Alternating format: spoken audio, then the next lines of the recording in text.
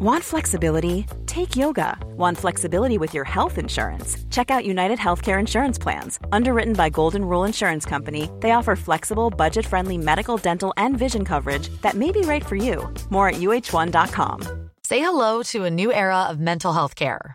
Cerebral is here to help you achieve your mental wellness goals with professional therapy and medication management support. 100% online. You'll experience the all-new Cerebral Way, an innovative approach to mental wellness designed around you. You'll get a personalized treatment plan from a therapist, prescriber, or both in a safe and judgment-free space. Your Cerebral therapist or prescriber will outline a customized plan with clear milestones along the way, so you can get to feeling your best. With Cerebral, you're not alone in your mental health journey. We're here to empower you to live a fulfilling life. So take that first step towards a brighter future and sign up today at Cerebral.com/podcast and use code ACAST to get 15% off your first month. Offer only valid on monthly plans. Other exclusions may apply. Offer ends July 31st, 2024. See site for details.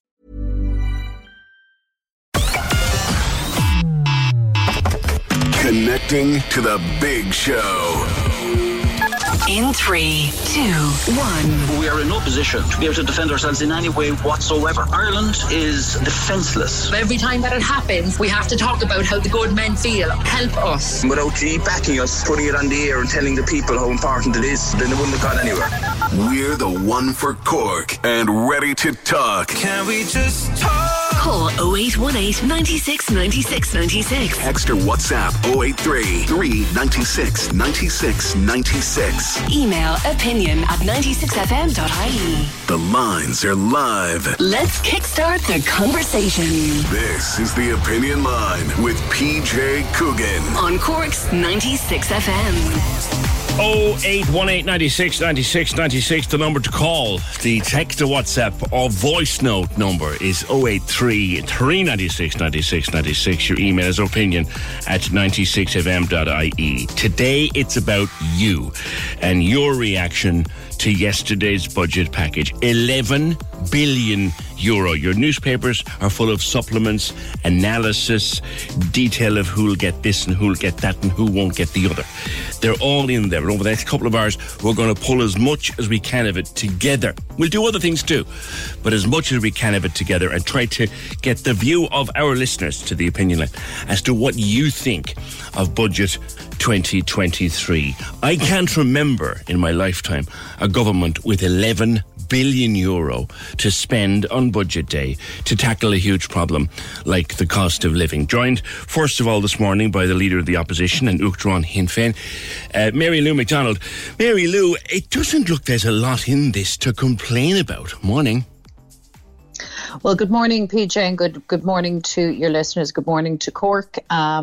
Certainly, as you say, it was a massive, massive budget. I mean, 11 billion euro is a huge sum of money and a huge opportunity for the government to do a couple of things. Firstly, to bring comfort, support and certainty to people who have struggled now for months, for a year and more in a growing cost of living crisis, but also an opportunity to make the right moves with the big systemic challenges and crises that we face, particularly in health, but also in housing. And we've talked about that before. So what's the upshot of the budget? Certainly, as they say, they flash the cash.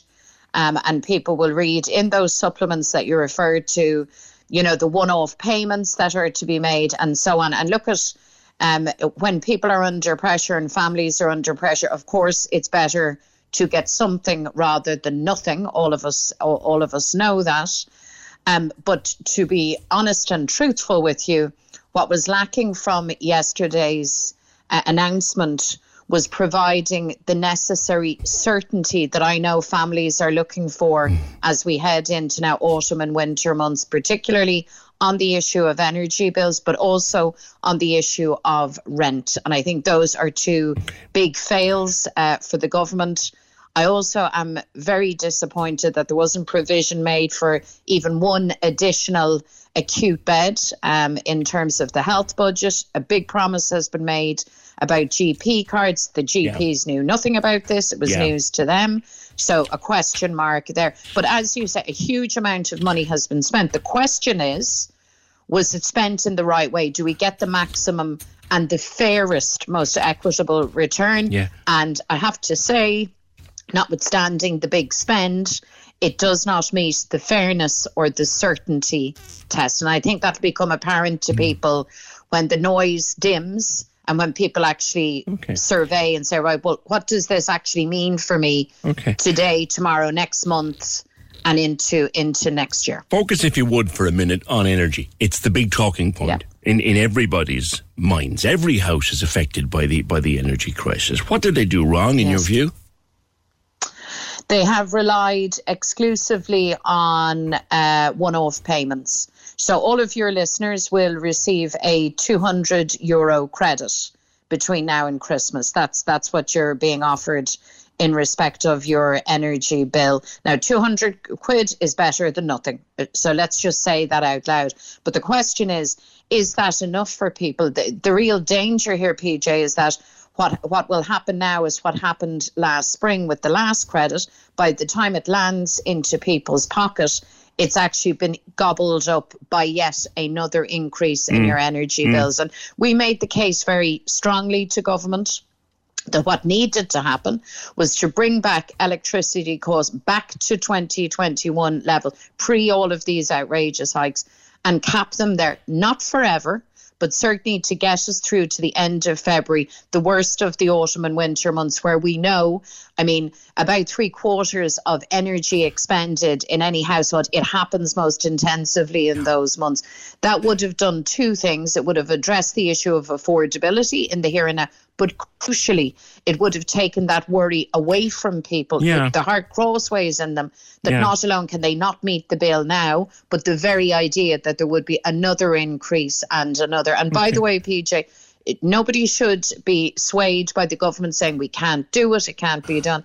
This option of a cap was recognised by the European Commission way back when they gave their toolkit, and it is an approach that is being adopted in countries right across Europe. France is doing it, and other countries are doing it, and there's that. But then, if you go and look at a group of people, or if you want, an outfit that tend to know energy prices, and I refer to bonkers.ie. The people at bonkers.ie, I would say, know their energy prices. And they say, in a piece of research they did, that based on the present energy price levels, to do what you wanted to do, Mary Lou McDonald, would cost in the bones of 10 billion for the first year. That's everything else gone on one measure. That's what they estimate. 10 billion in 1 year. Well, no, we had set aside and we built in caveats for, as of yet, unspoken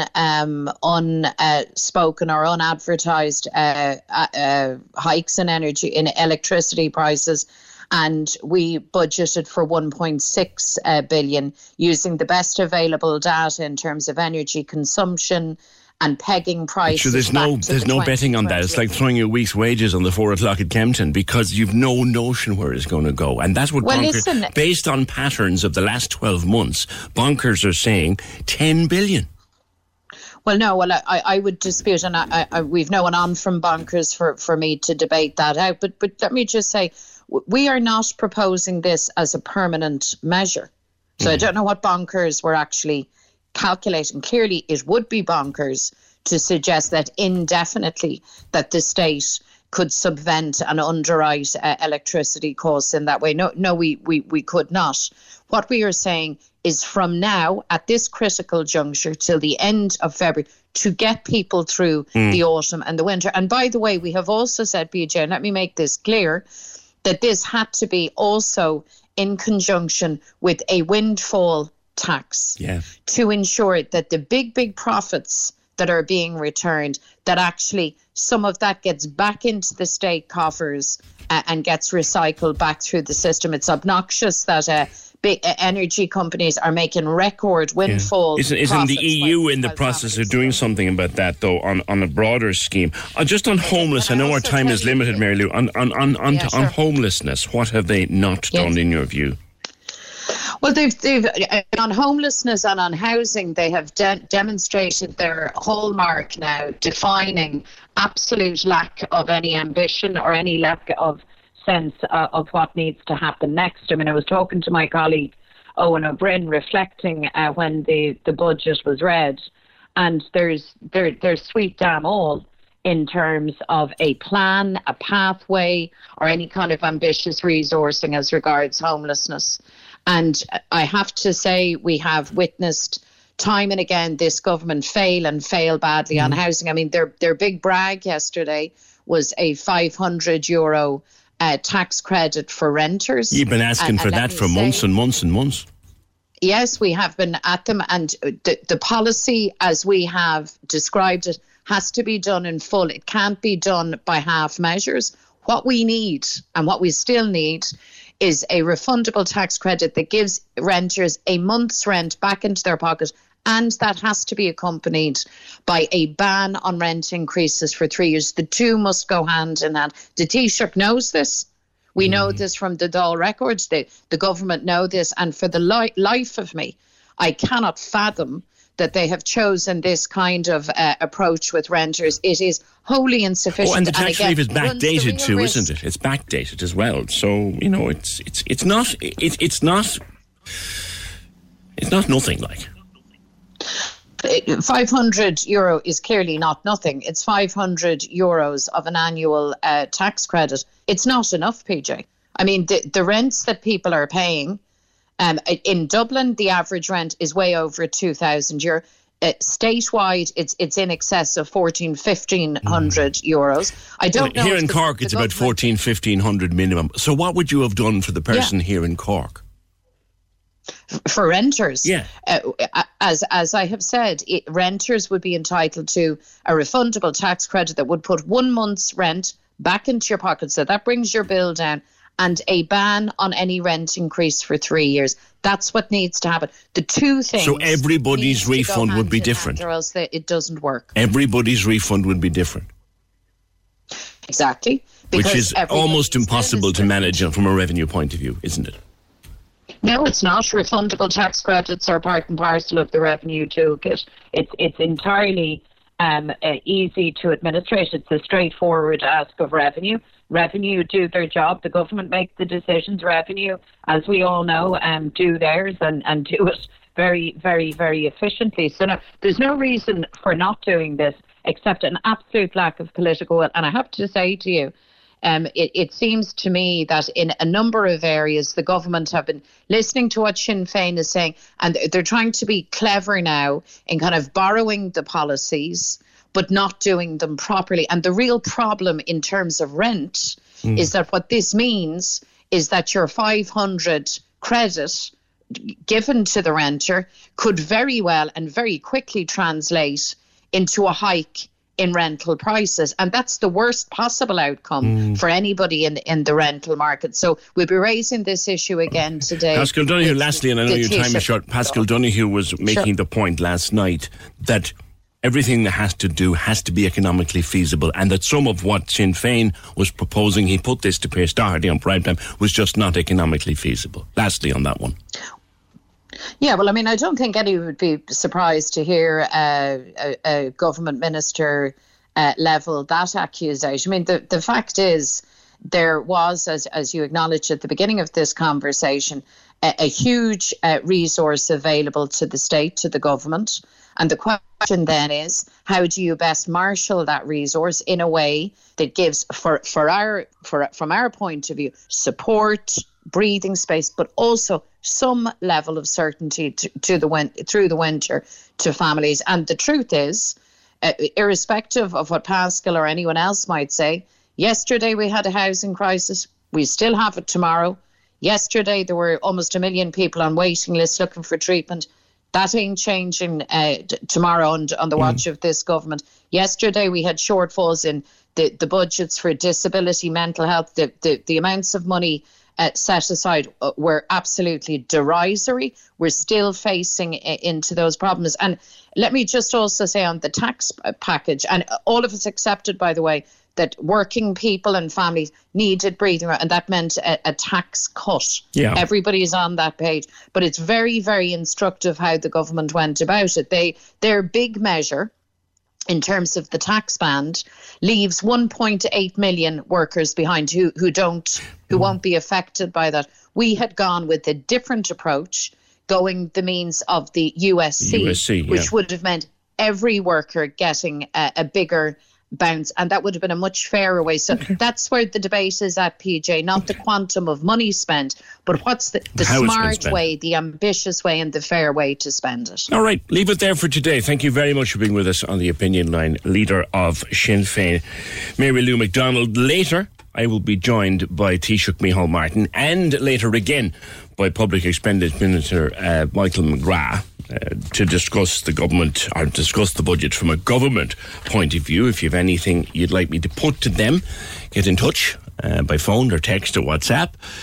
Voice message is also welcome at 083 396 96 96. I'll speak to the Taoiseach hopefully before 10 and to Michael McGrath before midday. I'll also start going through, and I'm indebted again to my friend John Lowe, the money doctor, who will join us during the morning to go through the numbers, just to crunch the numbers with no political leaning here, there or anywhere, just to go through the numbers from yesterday's budget.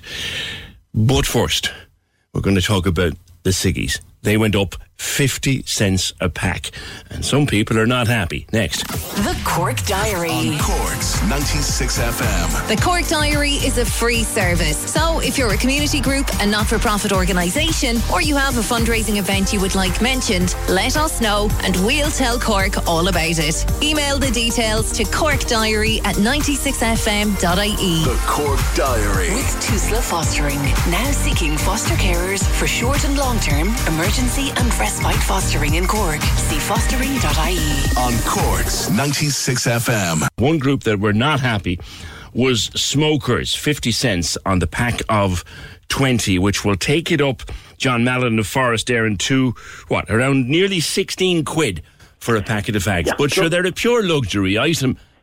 Good morning. Good morning.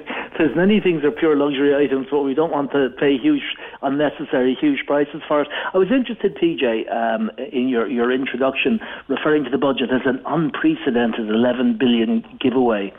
Do you have any idea how much smokers pay in combined taxes every year on tobacco? You tell me. Well, the lowest year that I've seen going back in the records for 15 years was 800 million one year. The highest was 1.3 billion.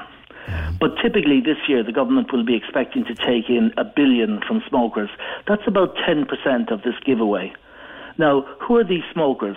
They're defined by the successive health ministers over the years as coming from the poorest quadrant in society.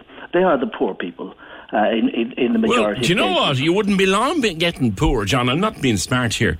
But you wouldn't be long getting poor at 16 quid for a packet of cigarettes. Yeah, except that the injustice in it is that you can buy a packet of cigarettes on the continent of Europe for less than €2 in some countries. You can get them in Spain for as little as $6.50.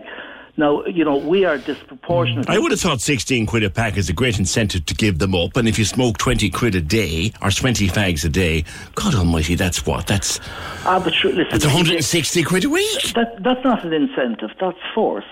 We're complaining about the price of petrol. Put petrol up to about €40 a gallon on the basis that there's too much death on the roads. There's all sorts of justifications you can make. Very simply put, there used to be an awful lot more smokers than there are than there were non-smokers at one time in this country. People gave up willingly of their own accord, and the only time it went back up was when the ban was introduced initially. But it's been going down steadily. People are making their own decision. But smoking is legal. Don't forget that. Yeah. And the government is happy to take in that $1 billion every year from smokers. Now, in that context, we have a right to smoke if we choose to.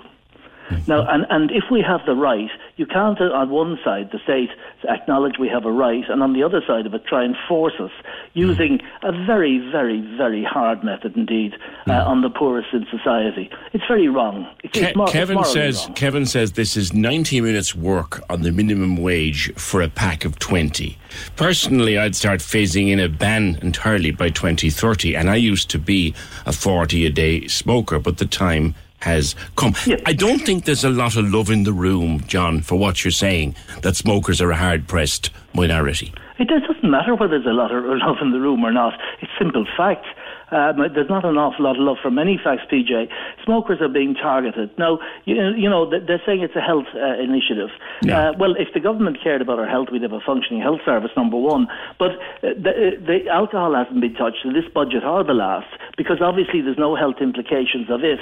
I can't understand the rationale that sections out one part of the community, the people with the least voice, the poorest in community. I don't smoke myself, but I'm not calling for them. Whoa, hold on a second. Hang on a cotton pick minute here. Yeah. Right? So that's like if Fianna Fáil speaking out about Sinn Féin, or speaking on behalf of Sinn Féin policy. No. You know, you're a non-smoker talking about smoking. PJ, I don't have to be a woman to defend women's rights, you know. I did smoke for 49 years and enjoyed it. I gave them up. Why did you give them up? For my own reasons, my own personal reasons. Was the cost anything to do with it? Sorry? Was the cost anything to do with it? No, funnily enough, I'd never got a cough until after I quit. The cost, I said. The cost. I know, I never did. But when I quit, I got a cough all right for a while. But that's not the issue. But if you have the right to smoke, then you should be allowed to smoke. And trying to say on the one hand, we'll give you the right, but we'll price them out of your reach is not a right. Yeah. Now, but you have a right to drive. You have a right to drive, or put a limit on your speed. Do you know? No. That's a fallacious analogy. The one thing that this will. I'm able to drive at 150 miles an hour on the motorway, but I'm not allowed. Yeah, but there's all sorts of restrictions on smoking as well. That's nonsense, PJ. But you know, the one thing that price increases always do is cheer up the criminal classes who are involved in either manufacturing tobacco and cigarettes in this country or importing it.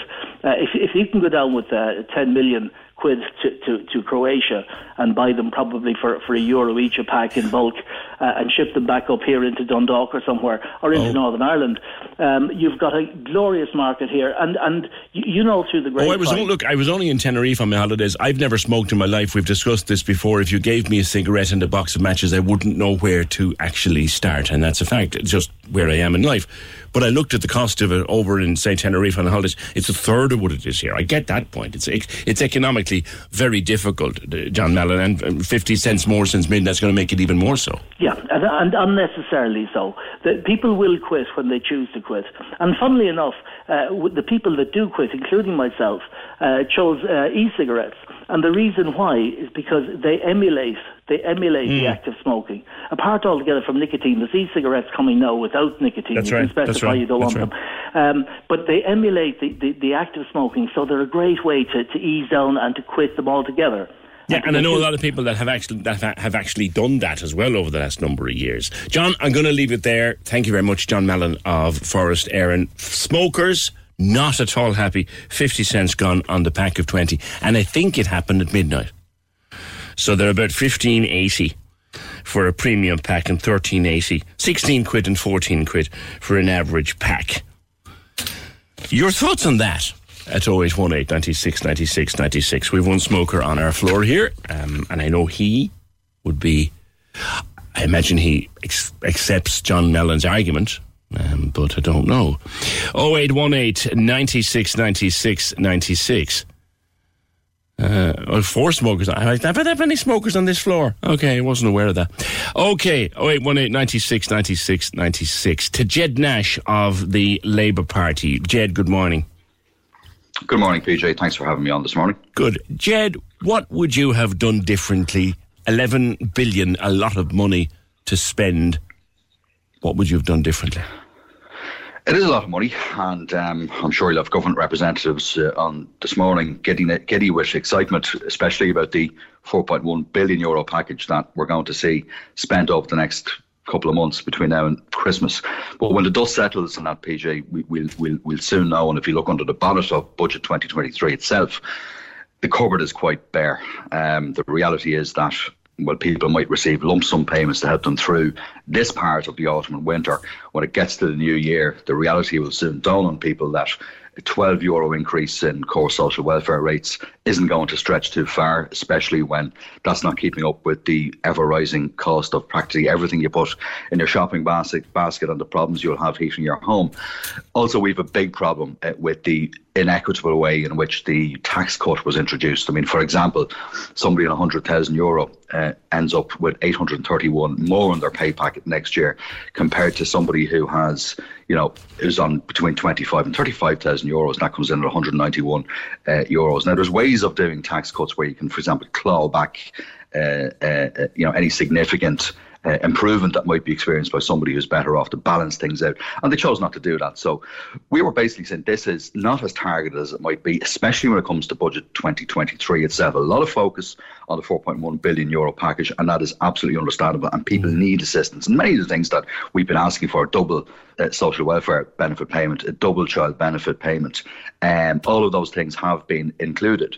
But we would prefer if next year's support mechanisms were much more targeted, that there was a €20 increase, for example, in social welfare rates. That would help keep pace with the rate of inflation, because in real terms, incomes aren't 12 quid is not what campaigners wanted, to be fair. They wanted at least 15, some 17, some 20. Look at the tax change, though, Jed, on the standard rate of tax up to the change now. You don't go on the high rate now until €40,000. That's going to take a lot of people on the average industrial wage, virtually take them out of the tax bracket. That can't be a bad thing.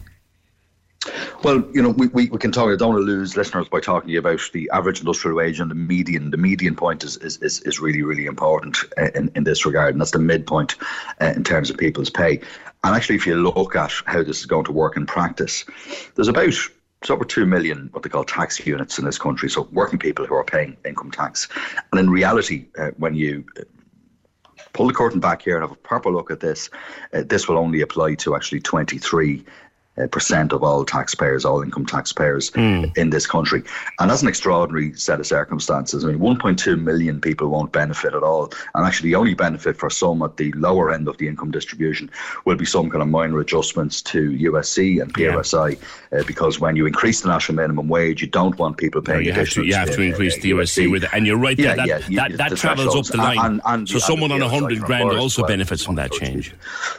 Well, they do, and this is the point. I mean, what you could do, for example, is something that we managed to do in 2015, and there are always compromises in coalition. And I was actually on another programme last night with a Green Party TD who said the tax cut was straight out of the Fine Gael playbook. It disproportionately benefits the better off. And in reality, when you look at this, what you should be doing actually, and that's the hallmark of a progressive tax system. We have a progressive tax system. The more that you earn, the more that you pay. But there can be issues, and issues that will be thrown up from this will be, as I pointed out, people who are on €100,000 will be taking home €831 more, and somebody between 25 and 35. So what would you have done with that then? How would you have addressed it? Time is short, Jed. How would you have focused on that issue? I'll tell you how you do this. What you do is you actually roll back tax credits for people who are earning over €100,000. That's what you do. You introduce countervailing measures to claw some of that money back. For example, in 2015, the 41% highest rate of tax came down to 40%. That was obviously going to disproportionately benefit the better off. And what we did then was add a couple of percentage points onto the USC for people who are earning over €60,000 to make sure that this was targeted at people who are actually earning between €35,000 and €50,000 or €60,000. The people who are in the middle, who often find it very difficult and don't actually qualify. But that kind of says, Jed, to someone who is lucky enough to earn a good wage, and I class myself in that bracket. I'm lucky enough and grateful to earn a good wage. But that kind of says to me, in the middle of an economic crisis, you're a shag off, you're fine. Not at all. That's what it says, Jed. No, there's two ways of cutting costs. What you can do is the way that Fine Gael and Fianna Fáil often prefer, and that's to cut tax. But you narrow the tax base then, and you have more limited resources to invest in the kind of services on which we all depend. Our focus would have predominantly identified ways of cutting costs for people. The real costs that really are bugbears for people, and the idea that, childcare in this country is one of the most expensive systems in the world. There's some improvements made yesterday, but what we had proposed was that... Quite a number of them, actually. Quite a number of improvements yesterday. Yeah, there have been, and I would be churlish not to acknowledge that. But, and here's the point, this was one of these budgets. It was a late show budget, one for everyone in the audience, and we spread that money, that finite resource that we have, very, very thinly. The impact then gets diminished. What we would have done is focus our attention, for example, on capping childcare costs at €200 per child per month. That would be a radical measure and bring us into line with some of the countries we like to compare ourselves against. We're a rich country, we can do that. And what that would do as well is make sure that more people are enabled to go out and work and fulfil their career ambitions for themselves, because we have a lot of people who are making decisions in my own constituency. So you're capping you're going to cap the cost of childcare. Hold on, Jed. You cap the cost of childcare. You cap the cost of childcare, which would be great for the parent. At a cost of €275 million. But the cost of providing it is still the same. It is, and thankfully, one of the issues, and this was raised over the last period of time when there's been talk across society about what we do to actually better address the enormous childcare costs for people. Retention in the childcare sector, in the early years sector, is a significant challenge. And there are new wage setting mechanisms introduced, new statutory minimum rates of pay for qualified childcare professionals that will help retain good people in the system and attract new people in. So retention has been an issue. Yeah. We don't believe that will any longer be the kind of issue that was, given that the direction of travel in terms of resourcing childcare providers and the state are providing core funding to help meet those requirements. You're not answering my question. The cost of providing childcare, Jed, is going to remain the same. If you cap the cost of buying it at $200... You might misunderstand what I'm saying. There's huge state investment in terms of supporting the wages of early years education professionals. That was part of the deal done in the Labour Court. That government, the taxpayer... But there were small childcare businesses closing all over the country. Well, there are some of the smaller ones, and there's no doubt about it, there are improvements that could be made to that model. But this is a work in progress. The point is that we need to paint a picture of an Ireland that works for people, and we're ambitious for Ireland, and that's what we're trying to do, saying let's not focus on tax cuts that can often disproportionately benefit the better off if you're not putting in countervailing measures to pull some of that back for those who are doing the best. That's the mark of a fair society. And use the resources we have, for example, to invest in free GP care. Cutting the costs that really are bugbears for people. We know too many people, I represent them, who just find it very difficult at the end of the month to make that decision between, look, if I've got a sick child, do I have the €60 to take them to the doctor or not, or do I fill the trolley, and they're decisions that people shouldn't have to make. Indeed they are. Okay, Jed, thank you. Jed Nash, finance spokesman of the Labour Party, 0818 96 96 96. Listening to your show regarding smoking, it was mentioned cigarettes are a luxury item, but alcohol's also a luxury. This wasn't increased. I can't take that argument from you. It's a fact. Caller says smoking is a luxury. I'm a smoker. I think if my smoking funds those in need, then that's okay. 0818 96 96 96. Right, let me go to Taoiseach Micheál Martin, who joins us from Leinster House. Taoiseach, good morning. Good morning, PJ. Never in my time has a government had €11 billion to spend on budget day. The argument coming from the opposition benches, Micheál, is that you spread it out too thinly. You didn't focus on those who need it most. Answer that. No, that's not the case. And in fact, if you look at the distributional effects of the budget, by using the SRI switch model, the budget is found to be strongly progressive. In other words, it's fair, and those who need it the most get the most from the budget. And the net disposable income of the lowest income households will go up compared with those on the highest income households, and by about 5% compared to 0.7%. So there's no argument in terms of... Well, let's make an argument, Taoiseach, because someone on a salary of 30,000, somebody on a salary of 30,000, which I'm sure you agree isn't great, they get an extra 190 from these tax positions. Someone on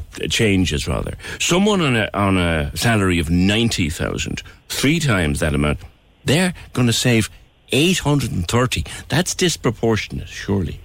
You're just looking at the tax on its own. I mean, you asked me about the budget as a whole. and the budget as a whole, as determined by independent analysts, is saying that those on the lowest incomes benefit the most from the budget, from all of the measures in the budget, by a significant amount. The lowest three income deciles, as they're called, groups benefit the most compared to the top cohorts of people on higher incomes. That is the position coming out of the core budget 23 package.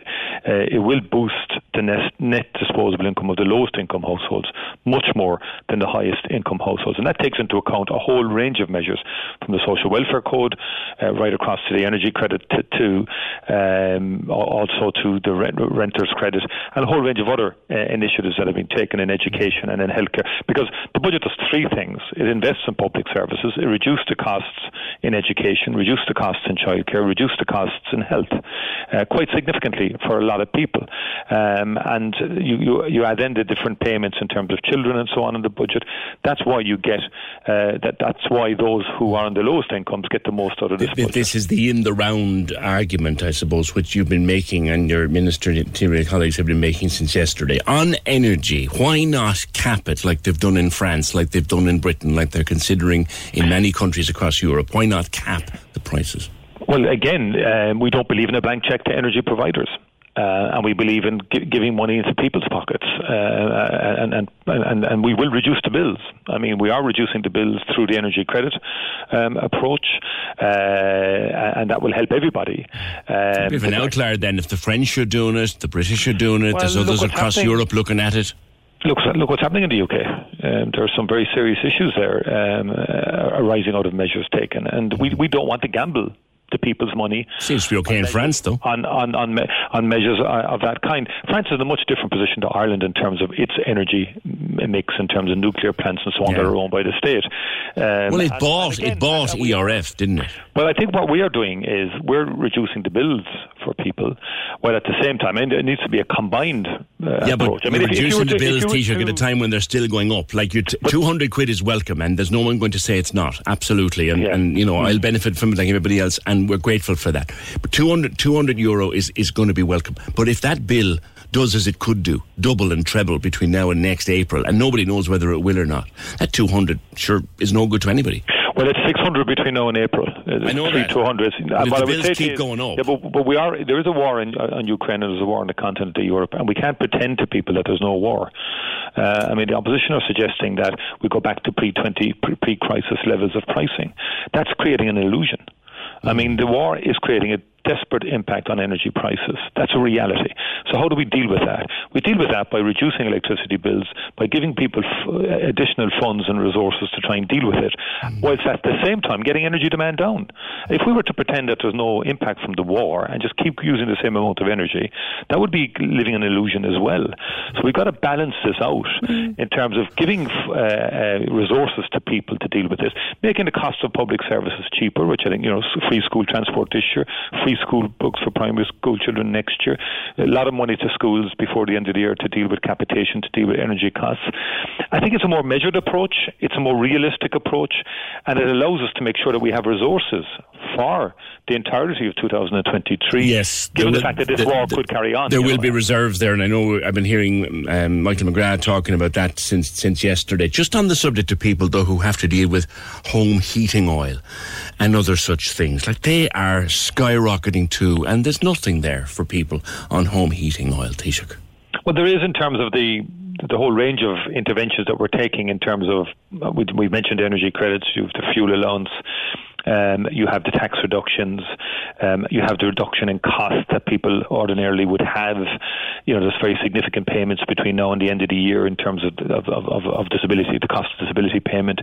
Those on low incomes, for example, will get a major lump sum payment as well between now and the end of the year. So there are measures there to try and get people through this winter in particular. But the oil is still colossally expensive. It's double what it was, and there's nothing being done about it. Look, the cost of energy has gone through the roof. Couldn't you knock the VAT off it like you knocked it off other things? Sorry? Could you knock the VAT off home heating oil like you did on other things? No, we're at the length of what we're at the limited what we can do in terms of home heating oil. We have reduced the NORA levy. We've done a whole range of things on excise duty. We're extending all of that right into the new year now. That's which we brought in last year, which has a significant cost element to it as well. But again, there's a lot of payments going up between now and the end of the year to help people deal with the and I think they're oil, the welcome cost to of gas and electricity and so on like that. One thing that comes up every year: why did some things happen at midnight and why don't other things happen until the 1st of January, Taoiseach? Well, in some instances, it relates to tax and to avoid speculation, exploitation, and so on. So it has to be done almost immediately in terms of the taxation side of it, or excise duties and so forth. So resolutions have to go before the House to make sure that there's no exploitation of the situation, and that's important. Why are carers still subject to a arduous means test, and why are they not allowed to have the fuel allowance? Well, again, we have given additional lump payments to carers. I mean, progressively we've been increasing... That's not the question I asked you, though. We've been progressively increasing the thresholds around the means test, but we're not in a position... Still arduous. We're not in a position to eliminate it. Why not? In terms of, because we don't have the resources to do that in its entirety. We have to deal with a whole range of groups of across. Why can't they get the fuel allowance? Welfare code. Quite a number will be able to get the fuel allowance with the increase in income eligibility. That's quite significant this year in terms of the extension of the fuel allowance, and we've extended it significantly for those over 70 as well, which will bring a lot more people within the fuel allowance than there would have been the case prior to this budget. Renters and the €500 tax credit again, one of the highlights. But how will people get it? How will they apply for it? Well, I mean, you'll be done with revenue. I mean, there's 1,000 actually will be the renters credit, and that will be administered by Revenue, by the Department of Finance, and people obviously will be registered with the RTB, and they will get their credit. When will the creche increase, the increase in the creche subsidy, when does that kick in? Well, it will kick in. I don't have the exact dates here with me, PJ, in terms of that kicking in, but that will be announced by the Minister for Children later.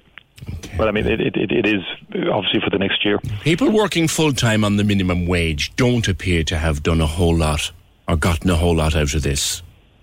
Well, I wouldn't agree. I mean, if you add up, you look at the energy credit everybody gets. If the child benefit has been there's a double payment on that, and again, look, it depends on people's circumstances, but there's a whole range of measures that will help people. As I say, the reduction of all hospital inpatient charges being abolished, for example, the free primary school books from next September onwards. These are all built-in reduction of costs for public services. This is the in-the-round argument that we've been hearing since last evening. But it's important. I mean, people at third level will have their fees reduced by 1,000 this year for this academic year. €1,000 less immediately.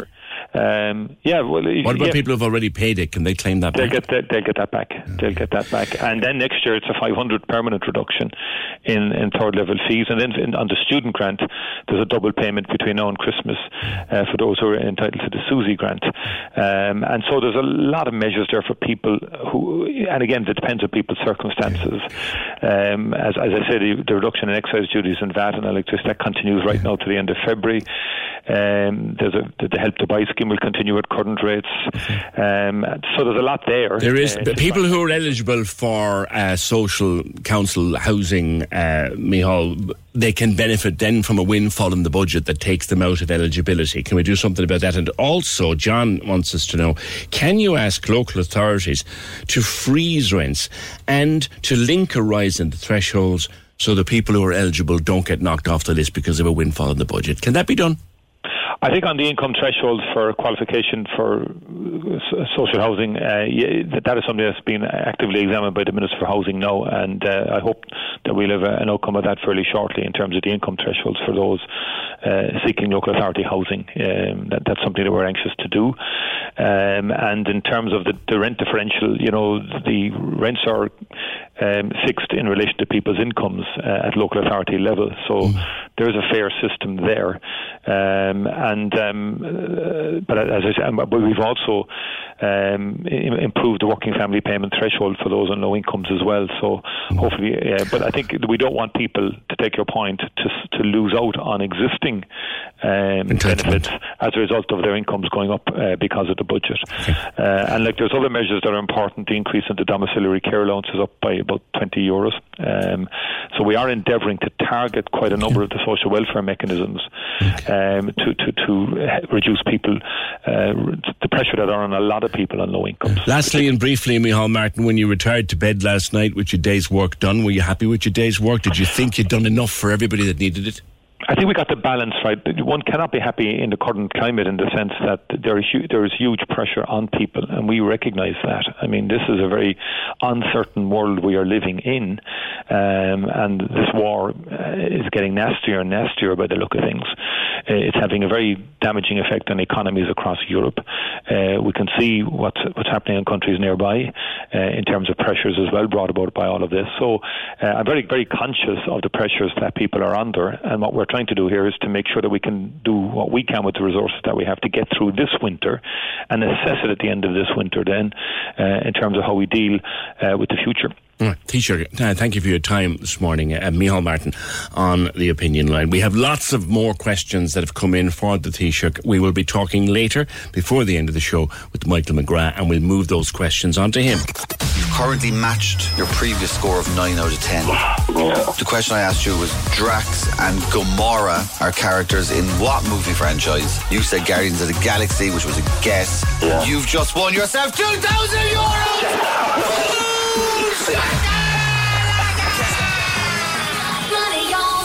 Oh my God, I don't believe it. Liam! What? Oh my God. I guess. What are you going to do with the money now? Drop it these? Drop it easy, yeah, no, I don't know. I have to spend it. Another winner, there you go. The $2,000 minute. Listen to play at 7:40 and 8:40 every day. Casey and Ross in the morning on Cork's 96 FM. The lines are live. And we're ready to talk. Can we just talk? Call 0818 96 96 96. Text or WhatsApp 083 396 96 96. Email opinion@96fm.ie. The Opinion Line with PJ Coogan on Cork's 96 FM.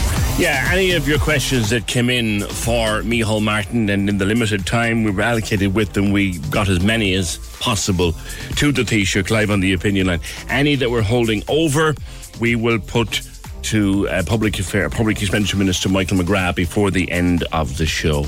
0818 96 96 96, the number, the text to WhatsApp, and indeed your voice messages welcome at 083 396 96 96. The email is opinion@96fm.ie. Again, the money doctor John Lowe will also join me during the morning, and John, as he always does, has been compiling his own analysis of the figures, and he sent us a document at around midnight last night, and we're grateful to John for his analysis. He went through the highlights of all the various parts of the budget, as well as that your newspapers are full of various different supplements and panels and tables. You can spend the day with them. And people are, I think, sort of putting together in their minds now where they stand after the budget. Jackie, morning. Morning, PJ. Your thoughts? I'm very disappointed, to be honest. They put the cigarettes up to midnight, but yet the social welfare increase isn't until January. Yeah. You know, so he was saying that they have to be careful and all that. Should they have to be careful about who's going to be putting up the cigarettes too, you know, and who's going to be selling them under the counter. Yeah. You know, there's no living alone gone up. Okay, we're getting a once-off payment, and it's the same with the fuel. That's not gone up. We're getting a once-off payment, but when you break that down over 12 months, it's very little. Will you not get the 3 credits though? I'll get the 3 credits, but I'm all electric and I rent, and it's a private rental thing. I'm on rental loans, and there's no increase in the rental loans I have. So, and I'm all electric where I am, so it eats it in the winter. Will you get a tax credit for your rent? No, because I'm on rental loans. Okay. You're sure that doesn't apply? No, it doesn't. I'm after. Don't worry, I looked into it. I'm sure you did. So overall, will you be better or worse off? I'll be the same. Be the same. The same. Well, I'll be a bit worse off because the cigarettes are gone up. They're my one luxury. They're an expensive luxury, Jack. Yeah, I'm the one I have. So. Do you smoke many?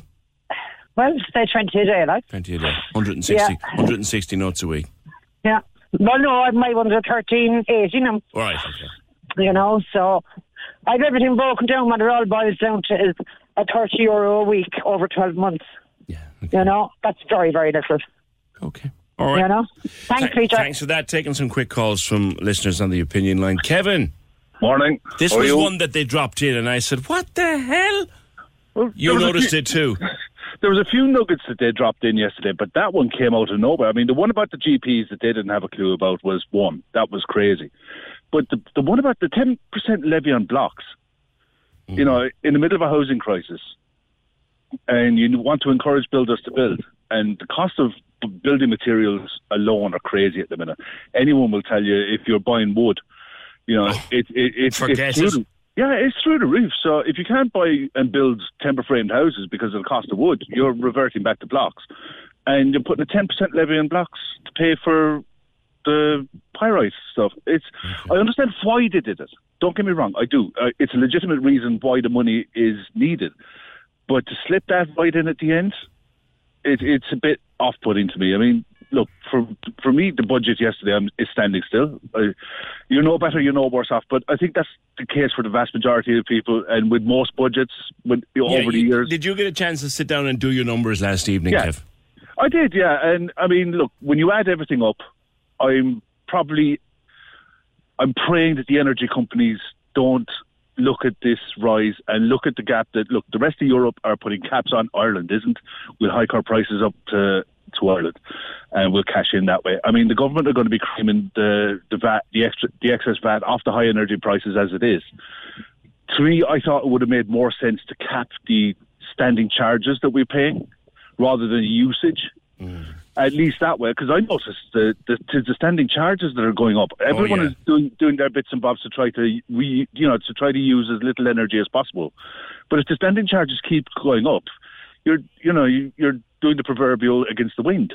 Yeah. Because you're doing it, but you had a call yesterday from a couple saying that they had a letter saying you're not using enough. That's right. It's buried in some people's contracts that in order to maintain the price levels you're at, you need to use a certain amount of energy. Yeah. That was in gas years ago. I'm not too sure about the electric. I know. I was talking to earlier on about the analysis that bonkers.ie did about capping, and they say over 12 months it could cost you 10 billion. Then you've no money for anything else. That doesn't sound right to me. There's no way that our energy bills have gone up as a country by 10 billion in a space of 12 months. And that would assume that the price that you set at the cap is at a rate where the price of energy, you remember going back during COVID when the price of everything, heating oil, everything was through the floor. That's right. If that's where they're basing their figure on, at that base figure, then I could understand it. But if you're freezing, say, a price at what they were on the 1st of August for the next 6 months, I can't see how that 10 billion figure would stand up. Okay. All right. Thank you very much, Kev. And the concrete levy, that's one of the ones. I actually was sitting there doing some notes up for today, and I had that, one second? Right? It's a levy on concrete. That man says building material should not have been touched. And wood, oh dear God, wood. I was only thinking, looking out at the end of the season at my old deck out the back, Costa del Deck, that I love so much and spend hours there during the summer. And I looked at it and said, there's parts of that starting to look a bit bedraggled. I might want to replace a few boards next year. And I thought, no, lad, you're getting another coat of paint and varnish and you like it, because the price of timber is gone demented as well. Bear. Hi, PJ. How are you? Good. Long time no chat. Indeed. What do you want to say? Like that, no, PJ. I put in the question there through you to ask the minister for me. You want to ask him, okay? About what's in the pension. What's in the benefits for me. Yes. I'm a widow at 62. Well, I was a widow 5 years ago. Yes. And like that, what I get now at the moment, PJ, is $18.50 a week. Okay. That'll go up anyway to 12. By €12. You'll get, do you get the fuel allowance? Nothing whatsoever. But I do get the fuel allowance, I think. Okay, you'll get a lump sum on that. Yeah. You'll get a double payment of your pension on Halloween and a double payment for the Halloween time and for Christmas bonus. Do you get a living alone allowance? I don't, love. I'm not entitled to anything like that because of my age. I see. I mean, we don't choose to be widows or widowers. Yes. And that's where it comes in. I have to be pension age before I can receive anything like that. Yeah, that's unfair. If you're living alone, you're living alone. Yeah, exactly. Yeah. So I don't know, where they're coming up with that. Yeah, that's unfair. There's younger people who are, widows like me. But I think we have a name, so we should be treated the same. Yeah. Yeah. No, that certainly is one that jumps out to me as being unfair. You are living alone. I am, yeah. But you're not entitled to living all allowance? No. Because of your age? Yes. Imagine being told you're a widow and you're too young. Hello? That's unfortunate. It's very unfair, PJ. It is, And I'll be honest with you, I wouldn't have known that. I would not have known that. No. Oh, you know it now. I thought you'd have had the living alone allowance as part of being a widow. No, darling, no. Okay. All right. I'm too young. Right. So every day is a school day, PJ? Ain't it just? And you know what? That's the most important thing. The day you stop learning is the day to quit. Thank you, Bear. 0818 96 96 96 2. Are we ready to go to 3? Just release it there when it's ready. We are. John, I think, is up on 3. Morning, John. How are things, PJ? I just rang one of the oil companies there, and I just wanted to know why the price of kerosene, which is the home heating at the minute for domestic use, hasn't followed suit according to the price of crude oil. It went up right through the roof when it reached $120 a barrel. And now, today, it's $86 a barrel, and the price of heating oil didn't come down at all, but it did in the pumps. With the petrol, as you remember, it was $120 there at one stage for a litre, and now at the minute you'll get it for $171. That's right. Coming in this morning, I was looking at 173, 174 as I was coming in for the petrol, whereas 3 or 4 months ago it was 210, 215. 220, yeah, and that's been coming, but the heating oil hasn't come down. And like I said, 86, and I pointed out to the lady I was speaking to that normally the price of crude oil would determine the price of kerosene as well as the price of petrol. Yeah. And we should only be paying now 1,000 euros for 1,000 litres of kerosene. What would your normal winter fill of your oil tank, John, have cost you, say, last year? Oh, geez, one time last year it went down to $450 for 1,000 litres. Right, to fill your tank. For 1,000 litres. Well, normally they go by the 1,000 litres. Yeah, so what would it cost you now? 1,240 is the asking price now for 1,000 litres of kerosene. Wow.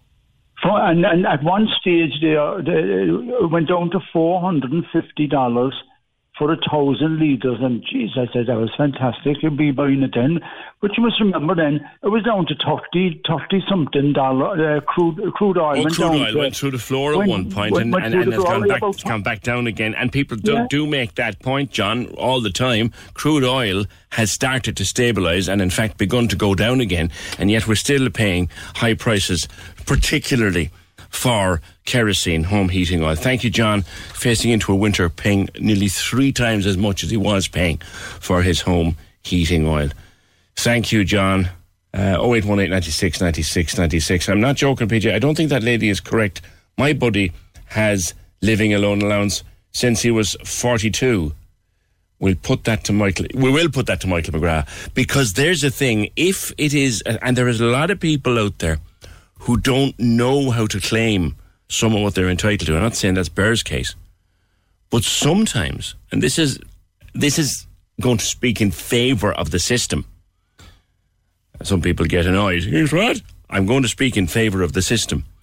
If you discover and you can verify that you should have been entitled to something for the last number of years, they'll give it to you.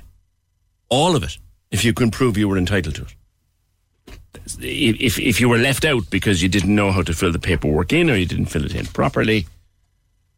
We'll also be talking to John Lowe, the money doctor, and I'll put that to him too because he'll know it inside out and sideways.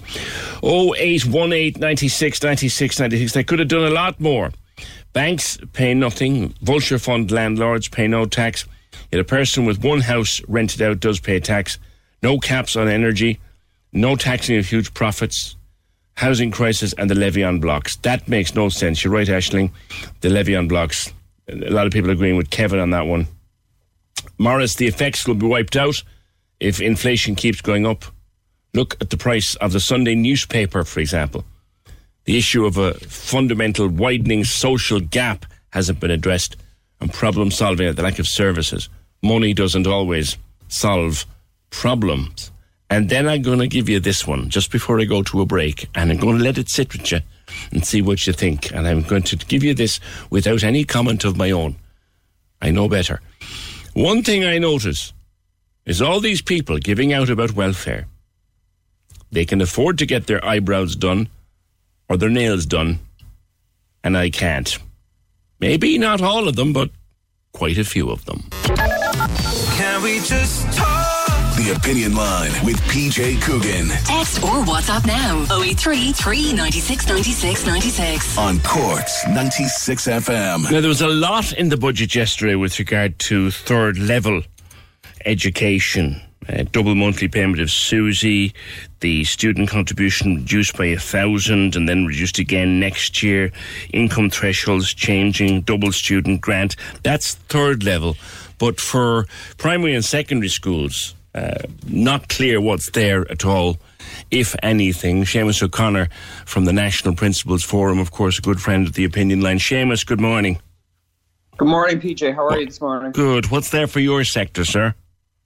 Well, I suppose there's four headline issues. The first thing was that there was a further reduction to class size. So 3 years ago, pre-COVID, it was one teacher for every 28 pupils, and it's now down to one teacher for every 25.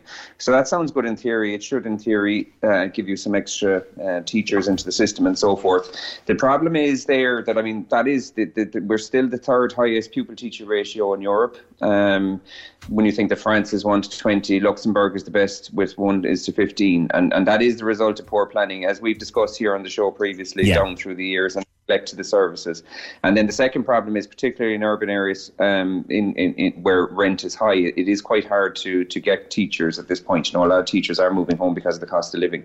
But look, that is a positive, and at least it's a productive step forward. In relation to SNAs, look, this time last year when the budget came out, we discussed this, that there was a headline about 1,200 extra SNAs coming into the system, and it's equivalent this year, it's 1,194. But PJ, when you actually do the numbers on that, you have that for the sector. So half that between secondary and primary, and then and this is quite well documented, it actually only results in a lot of those SNAs go into unit classes, which is fair enough, and there's a huge need for them. That's no problem. But fundamentally, at primary level in 2021-22, between 3,200 primary schools, an additional 23 SNA posts were given. Right? Now that's going to be the same this coming year. So if you take my school, Hill and Middleton, I have 340 girls in the mainstream setting. I have 3 SNAs between 340 girls.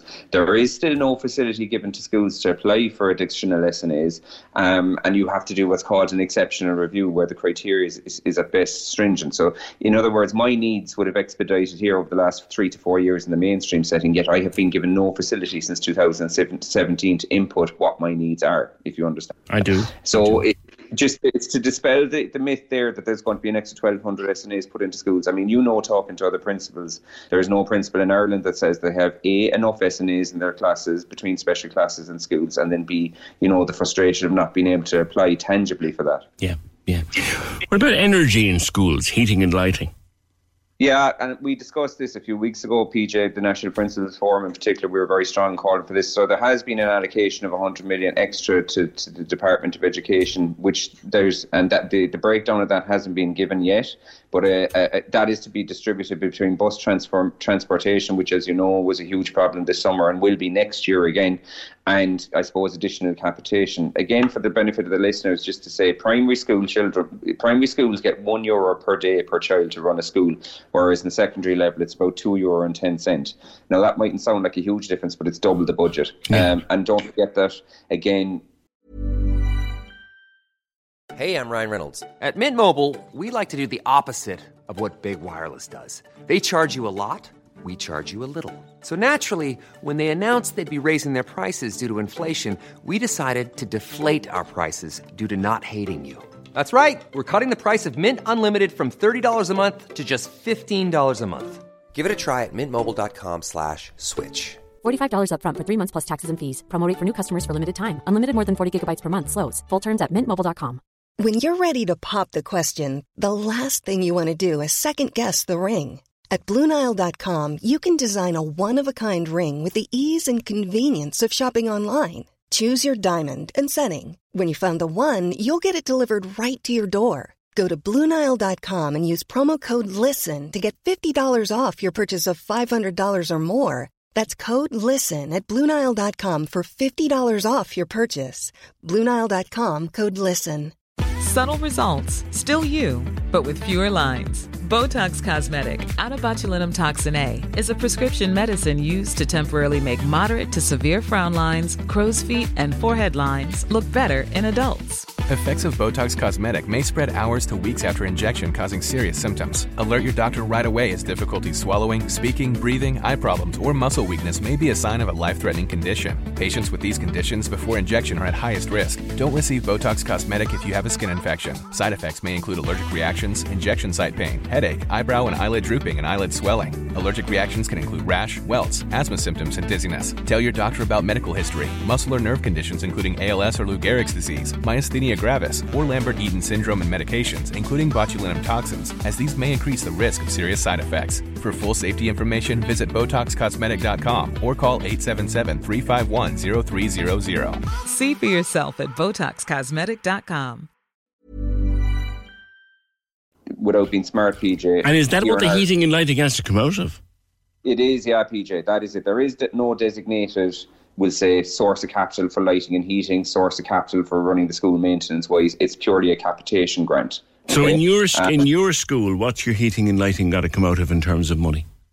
It is that, and I mean, last year, and as you know, I'm new to this school, but it's a very large campus. We've, as I said, we've 5 special classes as well as 340 pupils. So you're talking between 16 and 20,000 euro to heat and light the school last year. Now, bearing in mind that included the pressure that was there for ventilating the rooms, which will come again this year.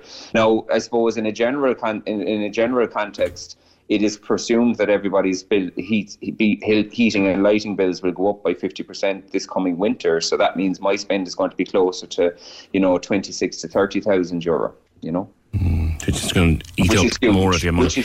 Primary school books. Yes, and this is it's a brilliant initiative, and I'm delighted that it's come through.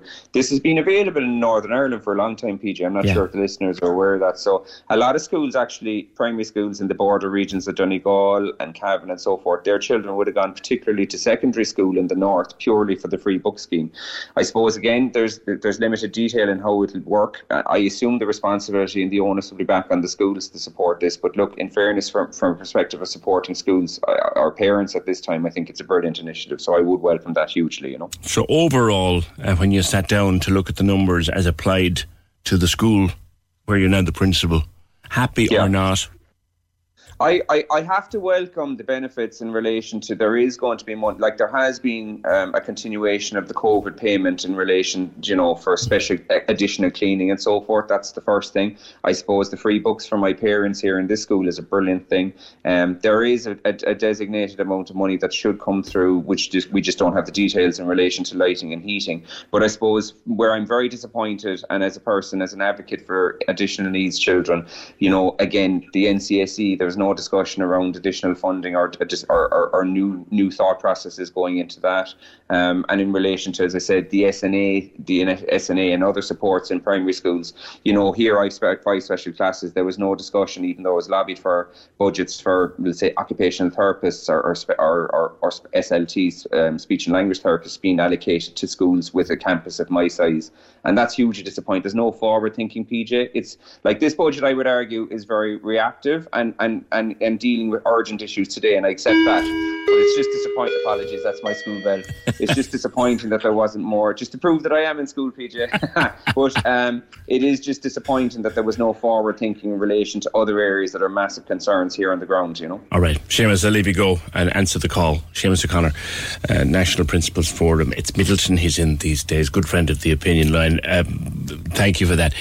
Yeah, we will come back to the budget. We're going to take a little break from budget for a while, but we'll come back to it because we've lots more people to talk to, including Public Expenditure Minister Michael McGrath and Money Doctor John Lowe.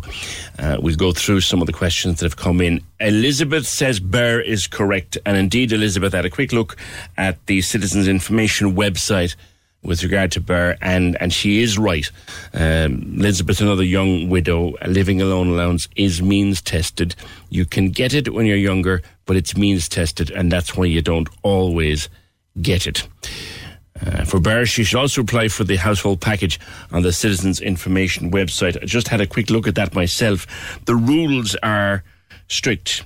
To get the living alone allowance, you must be 66 years or over and live alone and be on the state pension, the widows or widowers or surviving civil partners pension, occupational injuries, that kind of stuff. You must be over 66. You can qualify if you're under 66 and live alone and are getting disability, invalidity or the blind pension. So there are some T's and C's there, but Bear is right. She's quite a young widow and she's not entitled to the living alone allowance. Again, we're hearing nothing about oil. Loads of us have oil heating. Loads and loads of us have oil heating. What's being done about that?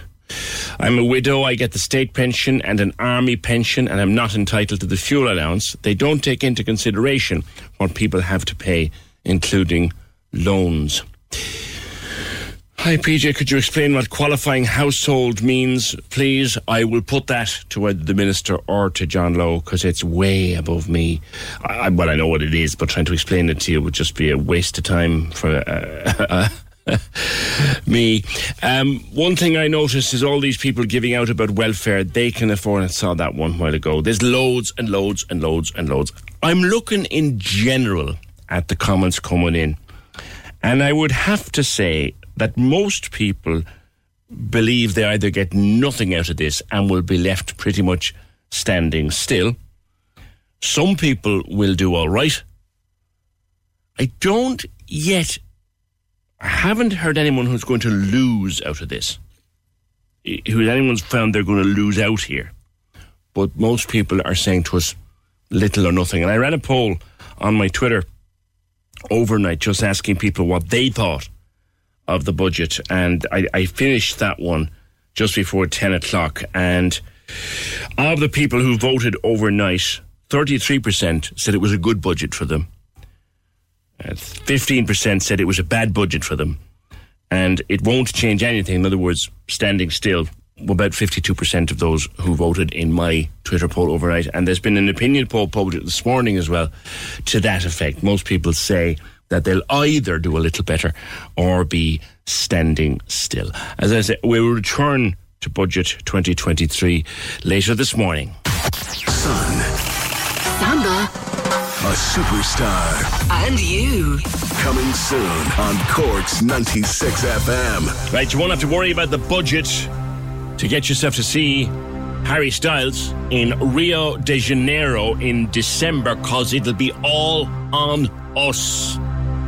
Cork's 96 FM, Sun, Samba and Styles. Your chance to see him on tour in Rio on December the 8th. You'll head to Brazil for 5 nights, flights, hotels, spending money and your tickets, all covered. From next Monday, you're waiting for the hits of Harry between 7 a.m. and 7 p.m. for your chance to win. What a prize. Sun, Samba and Styles. Works 96 FM. As I say, keep your budget questions in mind. Keep them coming in, because we will return to it between 11 and 12 today. And we'll have, before the end of the show, John Lowe, Money Doctor, and the Minister for Public Expenditure, Mike McGrath, joining us to go through the provisions of Budget 2023. I want to turn my attention to something else, though, for a little while. And it's a book called Sweet Therapy, The Joy of Baking, written by Una Leonard and published by Hachette Ireland. And it is literally a baking book, a book of recipes for brownies and bars and cookies and cakes. So it sounds like the kind of cookery book that should be in every house where there's a sweet tooth, or a whole house full of them. But there's a whole story behind this.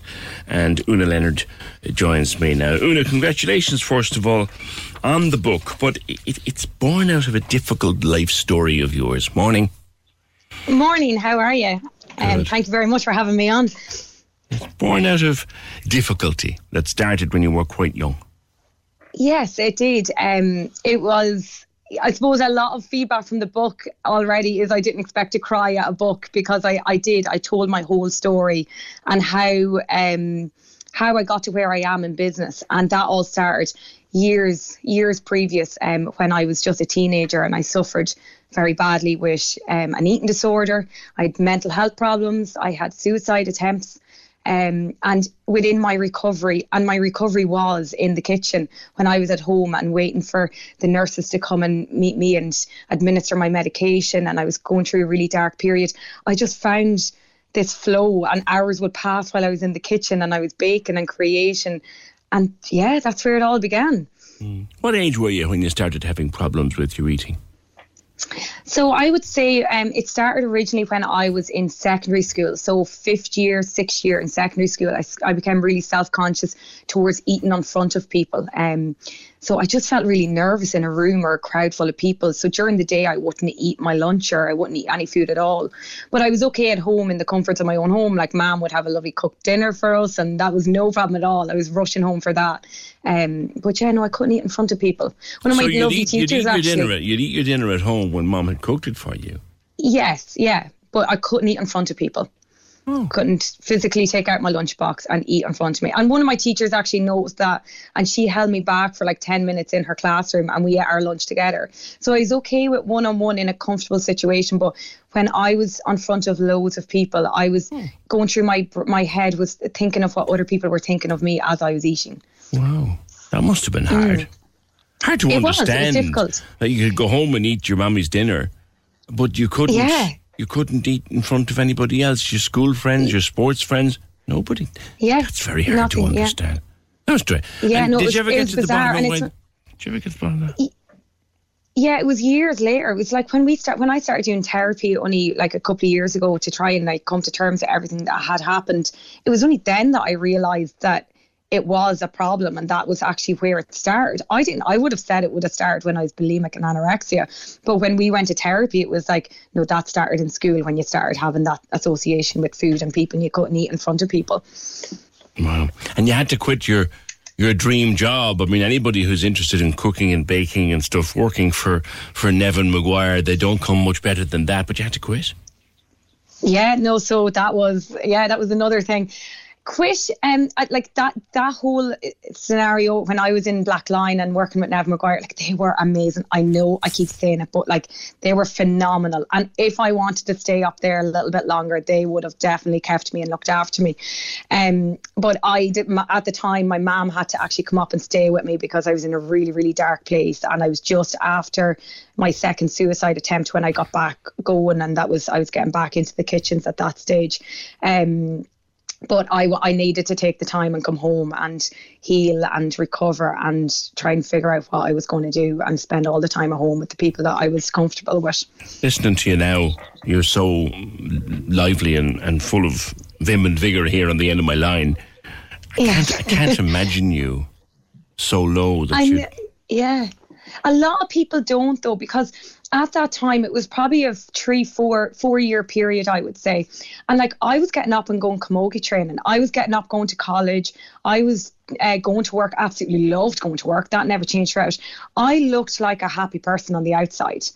Like completely like a normal person. Like there's even people that I would know through school and everything. They're like, I can't believe you went through this. And I'm like, I can't really believe it myself, because when I look back on that girl now, I'm like, I don't know her. I can't really relate to her, but I can still feel it when I talk about it. And I know it's my foundations of who I am now, but I'm just so a million miles away from that girl now. Yeah. And when you look back at her, do you know why she became that way?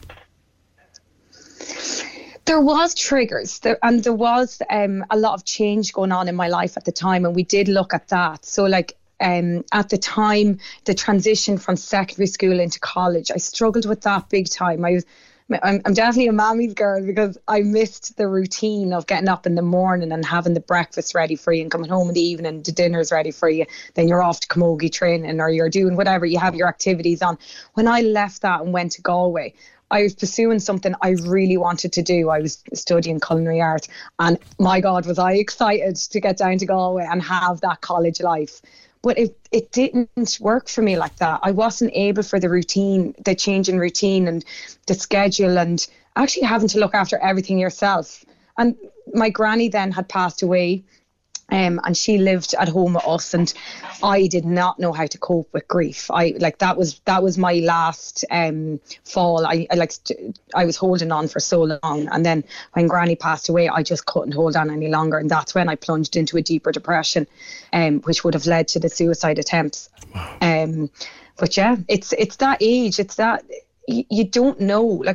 You don't know how to process so much change, and it all happens so quickly. And for me, I couldn't. It was a frightening time in your life that everything was okay at home with Mummy. Yeah. Then breakfast and dinner. Was it frightening that you could... Yeah. Did it come to a point, because it sounds like it did, that you almost were afraid to go outside the door? Oh, no, I didn't. Like, there was times, but that wasn't frightening. It wasn't that I was afraid to. It was more, I was so numb. I didn't even realise how it was affecting the people around me. Like, I was numb. I didn't want people to see me. I didn't want people to notice me. I just wanted to fade away into the corner. It's very hard to explain if you've never been in the scenario of how wrong you've, like, there's no feelings. Like, it's only when I was looking back and I was talking to my mum and my sisters afterwards, they were like, Mum used to send us a message out at the end of every single day and say, we got through another day, all is okay.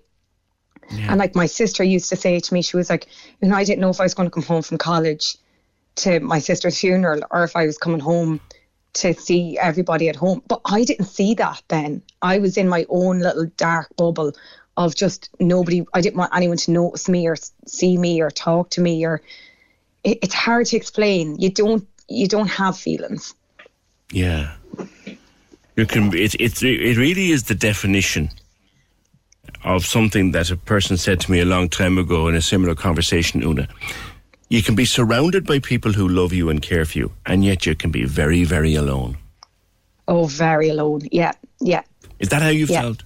That is exactly how it is. That is, but you in that moment you don't feel alone. Like, there's no loneliness. For me it was numbness. Right. There's nothing. You're not hanging on to anything. Like, there's no good or bad. It's just numb. It's the best way I can describe it. It's like you're just in a hole with nothing.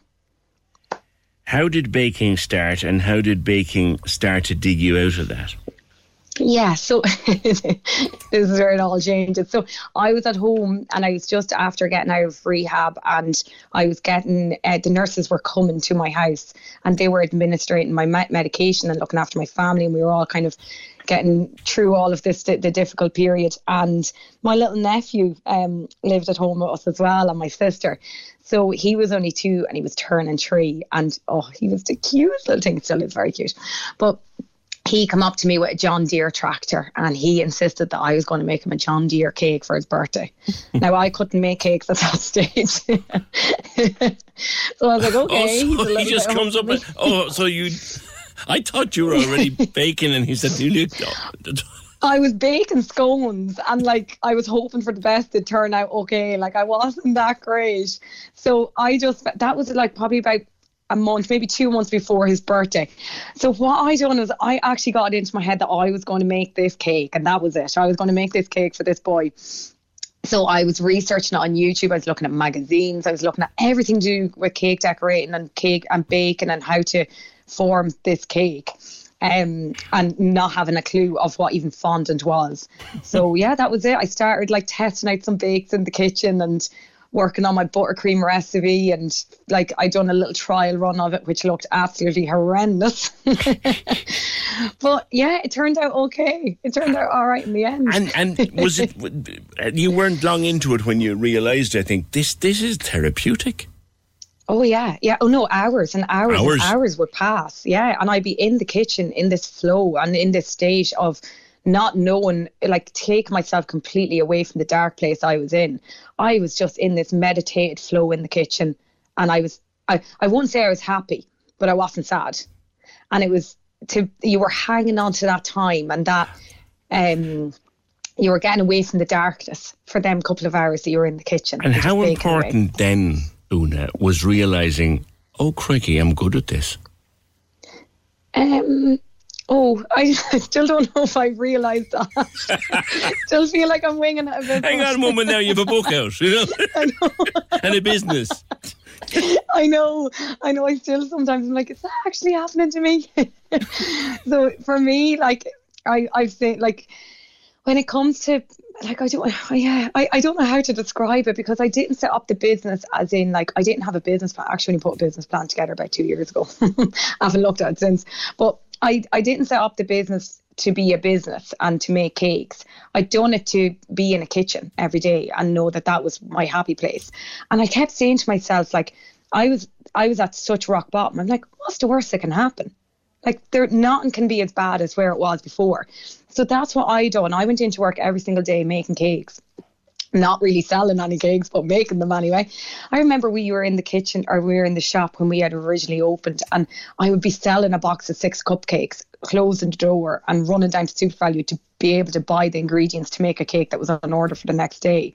But that didn't deter me at all. Like, the business side of things, I was like, that'll work out. I just need to be in the kitchen and I need to just keep baking and doing what I'm doing. So now you've got the business. The book is headed for number 1, and you're not even 30 yet. I'm not 30, no. It is a dream, though. I used to joke at home with my mum and dad and everybody. I used to, like, because I used to make up recipes and everything. I used to say, "Oh, I'll have a cookbook before I'm 30." Completely joking, not realising that I actually probably manifested that over the years. And then I will have it. I have a cookbook. I'll be 30 Christmas Day. Christmas Day? Yes. That'll be some celebration. Yes, there will be. Good. You know what? Congratulations. The book is called Sweet Therapy, The Joy of Baking. And it's unusual in that it also encompasses your own story. It's not just the joy of baking, it's the story of how you came to do what you now do and do so well. Una Leonard, the author of Sweet Therapy, which is out now in all good books and on Dowell Kindle as well.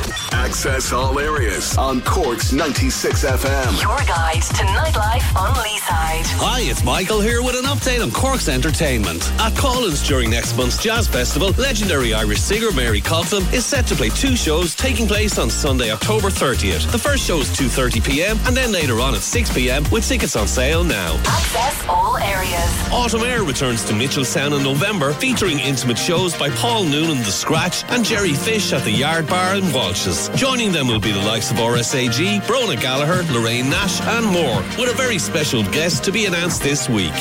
Access all areas. You can contact us here at Access All Areas if you have a show, play or exhibition coming up, or any live streaming events or gigs, by emailing us at aaa@96fm.ie. Access all areas. Your guide to nightlife on Leeside. On Cork's 96 FM. Some more of your budget comments. An absolute joke, says Jane, unless you're a business making 150 grand a year and spending more than 4,000 a month on the lecky bill.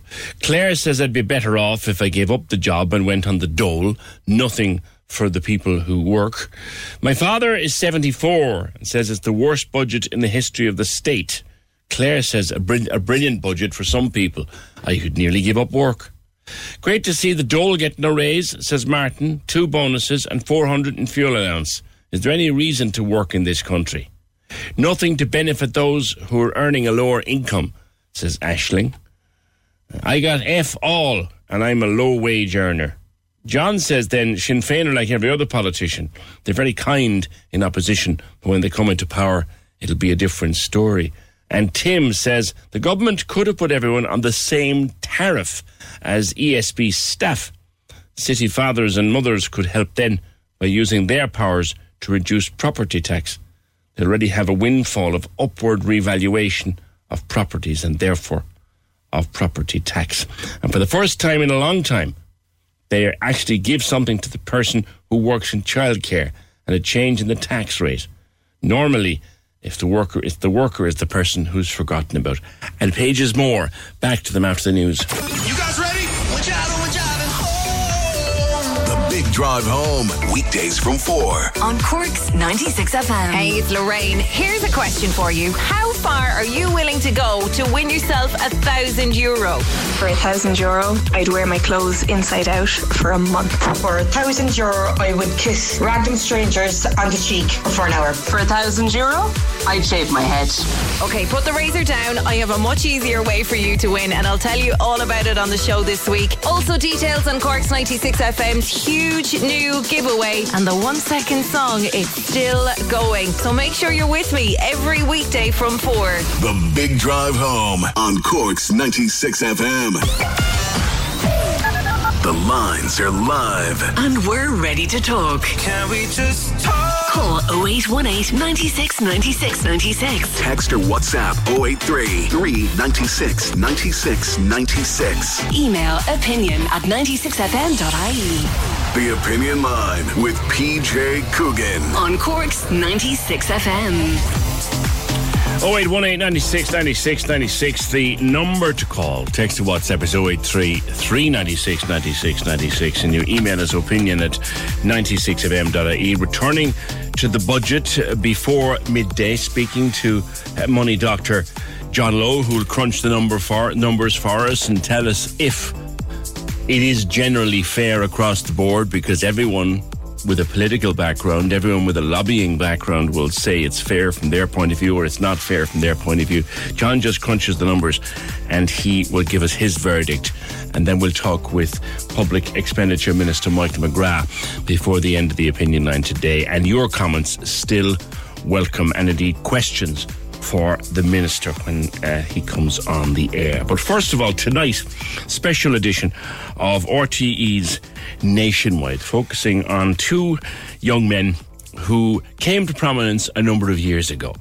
And an idea started between them in lockdown. Sitting at home, bored out of their minds in a shed, chatting about what are they going to do now. Lockdown had pretty much stopped everyone doing anything. And one said to the other, well, why don't we start an old podcast and see how that might go? It's gone well. It's gone to over 120 episodes, their own studio, a sellout show or a couple of sellout nights at the Opera House. And now, like we said, a special on Nationwide. I speak, of course, of the 2 Norries. James Leonard is with me. James, morning, sir. 121 episodes and more in the can. It's flying. It is, and it's good for you to refer to us as young men. I don't know how long we'll get away with that description, but we'll take it. I still describe myself as a young man, James, so, you know. Take me back to where, I mean, obviously it started really, the 2 Norries phenomenon, if you let me use that word, started with you on Tommy Tiernan. And then... That's right. You talked to me and to others, and then Timmy was much slower to come forward and do interviews, but when he did, we got an insight into his life and what he'd been through, as well as what you'd been through. At what point had you always been friends? Yeah, we grew up in the same area. I'm actually sitting in my car there up in Hollyhill, but we're from Ardcullen, which is up near Apple Computers headquarters, and we're from the same estate. So Timmy's house would be about 30 metres from my house, and our mothers would have been good friends. Now Timmy's 5 years older than me, so he'd have been close age with my brother Keith. But I would have grown up in Timmy's house with his brother John Paul and his the other brother Thomas, you know. So we'd had very close families in a nice little tight-knit estate. But how the thing came about then was, you're right in saying that I was on the Tommy Tierney show, but in fact they asked Timmy and my wife Gillian and another one or two people as well, and they all declined it. And initially I declined as well, but they came back and they asked me a second time a year later. So that's how that came about. And then I think when Timmy seen the response I got, which was very positive, he felt then that maybe, you know, there's merit in kind of speaking up to help others, that it was safe to do that, you know what I mean? So that's how it started. And Timmy's first venture then was, the first 2 podcasts we ever did was giving Timmy's story, and then we kind of snowballed from there.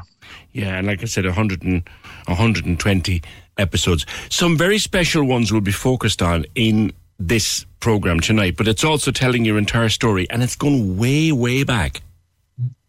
It does. It goes back to the childhood. So they recorded up in Hollyhill in Knocknaheeny, where we grew up. They've interviewed my mum and my aunt, my wife Gillian. We were over in UCC. We were on the grounds of the old Cork prison. We were down in Sunday as well, Blarney Street, where I had my last overdose. They were in the Bridewell Garda Station cell with Timmy, where he had his turning point. And, you know, they were out in our homes, and it's very comprehensive. I haven't seen it yet, so I'm very anxious to see what they cut in, but the whole show is dedicated to the two Norries, which is great. Yeah, it must have taken an incredible amount of work on behalf of a production crew to set all those various places up. When it was 4 full days of recording. When did they come to you, James? They actually came to us. We had a guest on the podcast there last year, Joe Slattery. He runs an equine therapy place up in Limerick City. And he contacted me a few months ago, and he says the woman, the producer from Nationwide, seen his podcast with us, and out of that then she did a Nationwide special on him. So not long after that then she contacted us herself. So this producer was a fan of the podcast. And she's from Cork as well, which always helps, PJ. We look after ourselves, you know what I mean? But that's how it came about. So we met them and we loved the idea, and we just felt like that we could trust them, because Nationwide tends to be a positive show, and we felt that there's going to be no dramatisation of anything here, and it'll be really sensitive to ourselves and our communities and everybody, you know, affected by it, you know. So the process was lovely, and there's no presenter, so it's more like a documentary. So there's nobody like met with us, asked us questions. It was more like a documentary. So I'm interested to see how the editing process went, but they were delighted with it. Yeah, because it's really important to you both to be authentic, and has been since day one. Like going back there to the place where you took your last overdose, and Timmy in the cell where he had his turning point. I expect, James, they're still painful to revisit those moments, but it's very important to you that you do from time to time. Yeah, and the first point there about the authenticity, see, that's our whole ethos is we're authentic, because we don't have any media training or backgrounds in media or journalism or anything like that. We kind of fell into this and we're finding our way. But what we do have is authenticity, and we just try to be ourselves. We know we're not finished articles and we're rough around the edges, but what people like is that we know that we don't try to be anything else. And then in the other part of the question, yeah, it was re-traumatising to go and visit the place where I had my last overdose, because I hadn't been there since. And I imagine it was tough for Timmy to go back to the Garda cell, even though the guards treated him really well when he went to request access to it. And then, like, I know my auntie Claire and my mum, they were crying, speaking to the Nationwide, and, you know, it would have been tough. But there's a lot of healing in that as well, I think. Yeah. And coming from those two tough moments in both of your lives to walking, James, onto the stage of the Opera House and finding that there's barely room to move in the place. Describe that change for me. It was a huge honour, actually, that people would spend their Saturday night and pay money to come and see us. and Pat Falvey. That was a huge honour. And the fact then that you couldn't get a ticket, you could barely get a seat, it was full house, the energy and the atmosphere, the theatre was full of, it was a home audience, a lot of friends and family, neighbours, but lots of strangers as well. There was a lot of people from Galway, Listowel, Tralee, Killarney, and just people feel a real affinity to what we talk about. It affects a lot of families just well outside Knocknaheeny. So that's the draw there, and it was, it was the pinnacle of what we've done so far, the Opera House. And the Opera House is a huge icon in the city as well, Yeah. What have you learned about each other and about life since you started doing this? Lastly. Well, what I've learned about Timmy is that it's very hard to keep him on time. Because he's so busy with other construction stuff. No, but I've learned with Timmy that I know when Timmy is comfortable to come in, and I know when he wants me to come in, and vice versa. So I know the body language, the energy, the facial expression, how he finishes sentences when it's appropriate for me to come in, and he gets that with me. So we complement each other well there. And what I've learned as well is that the podcast itself, what people listen to on Spotify or watch on YouTube, that's the tip of the iceberg to what goes into it. And we spoke to yourself on our podcast the other night, which will be out in a few weeks, about the background stuff that goes into producing a show like yours or a show like ours. There's a huge amount of work and effort goes into it, but it really makes it worthwhile when you get feedback from people of how it's helping them. And we've got a few awards down through the last couple of years as well, which makes it worthwhile, Okay, well, people can hear the story from the start and catch up with where you are right here, right now, tonight on Nationwide. James, always a pleasure to speak to either one of you lads, and thank you for having me the other night. I look forward to... I'm always thinking, what did I say? Was I all right? I know. It's a bit like coming out of a job interview. I should have said this and that, but you said what you were meant to say, and you did really well. So thanks again for coming down. And thanks for having me. We will look forward to it. James Leonard, and of course Timmy. Timmy's working down, I think, in Kerry today. From the Two Norries podcast, they're featured tonight in a full special on Nationwide from 7. 0818 96 96 96. That's, of course, on RT1. Reminder to you, Premier League Live is back this weekend with Trevor Welsh on 96fm.ie. Saturday from midday, powered as usual by TalkSport. Live coverage this weekend, Arsenal v Spurs at 12:30, big London derby. Liverpool against Brighton at 3, and West Ham v Wolves at 5:30. All live on the app. Premier League Live online with Harvey Norman, your home with the big screen, on the Cork's 96 FM app. Just open it up and you'll find the little button there, or you can go to 96fm.ie.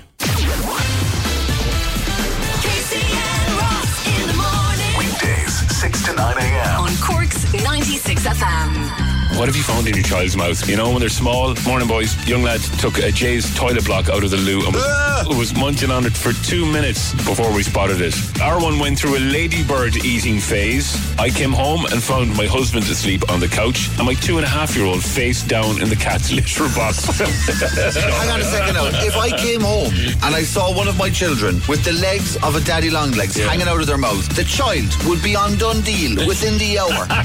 Gone. Casey and Ross in the morning with Noel DC Cars Blackpool, exclusively Skoda in the city. Find your next car online at noeldc.com. Open 24/7. 96 FM. Back to Budget 2023, and just one line that says, please stop using the war as an excuse for everything. I think it's to do with energy prices and all that. Stop using the war as an excuse for everything.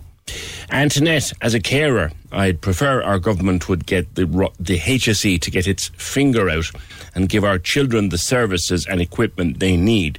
€12, this is on the carers allowance, doesn't even touch the sides of what parents are paying for our children. We can't keep carrying the can for their mess. And here's a lengthy one from someone who's clearly very annoyed and very upset.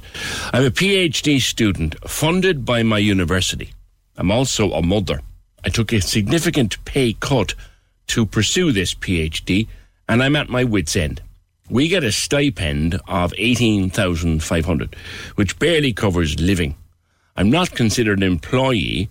I'm not entitled to any support from the government because I don't contribute through PRSI.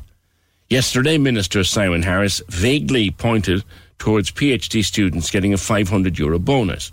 I thought it's better than nothing. It might help me get somewhat through the winter. I was wrong. The payment is just for government-funded scholars. Nothing for us, yet again. My son started school this year. I was entitled to nothing. If I get sick, I'm entitled to nothing. I'm probably going to need a part-time job now, on top of my full-time PhD, just to live. PhD scholar? More like PhD squalor. I'm sick of this country. You can never get ahead. That's interesting, though. The €500 bonus, this person says they don't get it because it's for government-funded scholars. Interesting. 0818 96 96 96. Now, you could look at women's health yesterday and you could say it was a fairly good day. As of, I'm assuming whenever it comes in, I don't know whether it'll come in at midnight or whether it'll come in on January 1st. There'll be no VAT on period products. From here on, there'll be no VAT on HRT products. Free contraception for those aged between 16 and 35. And I think 35. And a big change with regard to a drug called Cariban, which is for the treatment of a condition called hyperemesis. This is the awful, extreme level of morning sickness that some women experience during pregnancy. And this is a drug that can be taken to assist and to ease the awful symptoms of hyperemesis. And very expensive drug, but it's to be made available free. Made available on the drugs payment scheme and all those things, which campaigners like Hyperemesis Ireland have been seeking for quite some time. Nicola Offord is their spokesperson. Nicola, when we last spoke about hyperemesis on the opinion line, people told me that Cariban was a game changer if it worked for you, but that officialdom treated it as a food supplement, and so it was very expensive. That's all going to change. A welcome development. Good morning. Yes, absolutely fantastic news. It's been a really long campaign. There have been a lot of complications along the way, including, as you say, a period when we were told it was a food supplement, which just simply wasn't right. But look, we've got there in the end. We heard yesterday that Cariban, which is the brand name for pyridoxine doxylamine, will be reimbursed. There'll be funding established to do that. We're still waiting for a little bit more detail on it and how that will be managed. I hope it will be really simple. The last thing you need when you're pregnant and sick is a lot of paperwork, and we're really hoping that it'll apply also to prescriptions from GPs as well as in the hospital. Again, the idea being that if it does work for you, and it doesn't work for everyone, but if it does work for you, it can help you stay out of hospital in the first place. It was Kate, the now Princess of Wales, who I think brought this to prominence, and then when she hit the headlines suffering as badly as she did, loads of people came to us and said, hey, I've got that too. Yeah, it affects about hyperemesis gravidarum, which is the kind of very intractable, very severe nausea and vomiting in pregnancy. That will affect roughly 1 to 2% of pregnant women. But we do also know that, a lot of other women will need time out because of quite bad nausea and vomiting. So, yeah, it is quite common, but at the same time, it's often unlikely women will know necessarily someone else who's been through it themselves. So that's why we run an online support group for women where they can get in touch with other people who know what they're going through and share experiences and lend a bit of moral support to each other. And like I said, it doesn't always work, but when it works, Cariban is a game changer. Absolutely. For some women, it's the difference between being able to stay in work or having to go out and go on sick pay. For some women, it's the difference between being able to kind of mind your own children in the home or having to pay for extra childcare. So, it can make a really, really significant difference to people's well-being and their lives and their financial situation. Yeah, it was very expensive, or is currently very expensive. Yeah. Oh, yeah, absolutely. I mean, actually, just the other day, in fact, it's the day before the budget, we were contacted by a woman who was being charged €3.50 per tablet, which is absolutely extraordinary. It was €86 every 6 days she was being charged. And there's really, no one can afford that. €86 every 6 days, 30 days in a month. That's nearly €500 a month. Yes, absolutely extraordinary. I mean, that is that is, an extreme case. And one thing I wanted to mention as well is that there are a number of pharmacies who are currently offering it at cost price. We have details of them on our Instagram page, or they can email us and we can send them over. And that's a really kind gesture from the medical community, which is interesting. It goes to show how bad the situation was. Yeah. In general, this seems to have been quite a positive budget for women's health. You've got this development on Caravan. Also, an announcement in the budget that there'll be no more VAT on HRT products or no more VAT on period products. That's got to be welcomed across the board. Absolutely. I mean, obviously, we're a very sort of niche women's health charity. We've been really focused on our own campaign, but yes, absolutely. There's a number of really positive developments there, which are to be welcomed. Absolutely. Nicole, thank you for your time today. Thank you so much. Nicola Alford from Hyperemesis Ireland. 0818 96 96 96. Just getting back to the cigarettes with John Mallon from Forest Erin on earlier on. 50 cents on the packet of 20 cigs since midnight. 50 cents. They're gone even more expensive than they were. And I was suggesting that maybe it would be a great way to save money if you can give them up. I know, it's difficult. People say it's the hardest thing to give up. Some people have said that giving up cigarettes is harder than getting off heroin. I don't know. I've never done either. But take it that it is very, very difficult. PJ, I fully agree with John Mallon. I'm an ex-smoker myself, but some people simply can't give it up. Give up. Stop smoking. Just stop. Gives millions of people lung cancer. John Mallon's argument is dumb, as people who argue for having the right to drive without wearing their seatbelts. That's dumb too. Cigarettes are bad news. End of story. How much does smoking-related conditions cost the health service is another question on that one. And smoking is a luxury, but I am a smoker. And I think if my smoking funds those in need, that's okay. John was referring to the huge amount of tax that comes in from smoking, which he estimates, I only have his numbers to go on, John estimated that the amount of tax that smokers pay is something between 800 million and $1 billion per year into the government coffers. Now, I mentioned earlier on this morning that your newspapers are full of supplements, from short supplements to long supplements, from detailed analytical type supplements to just panels and tables of what was or what was not in yesterday's budget. But as always, John Lowe, the money doctor, a good friend of the Opinion Line, landed me late last night with a little document that sums the whole lot up. John, everyone in every lobby group has their own view of how this budget was. Everyone in every political party has their own view of this budget. Just on the numbers, with 11 billion to spend, did they spend it fairly? Morning, John.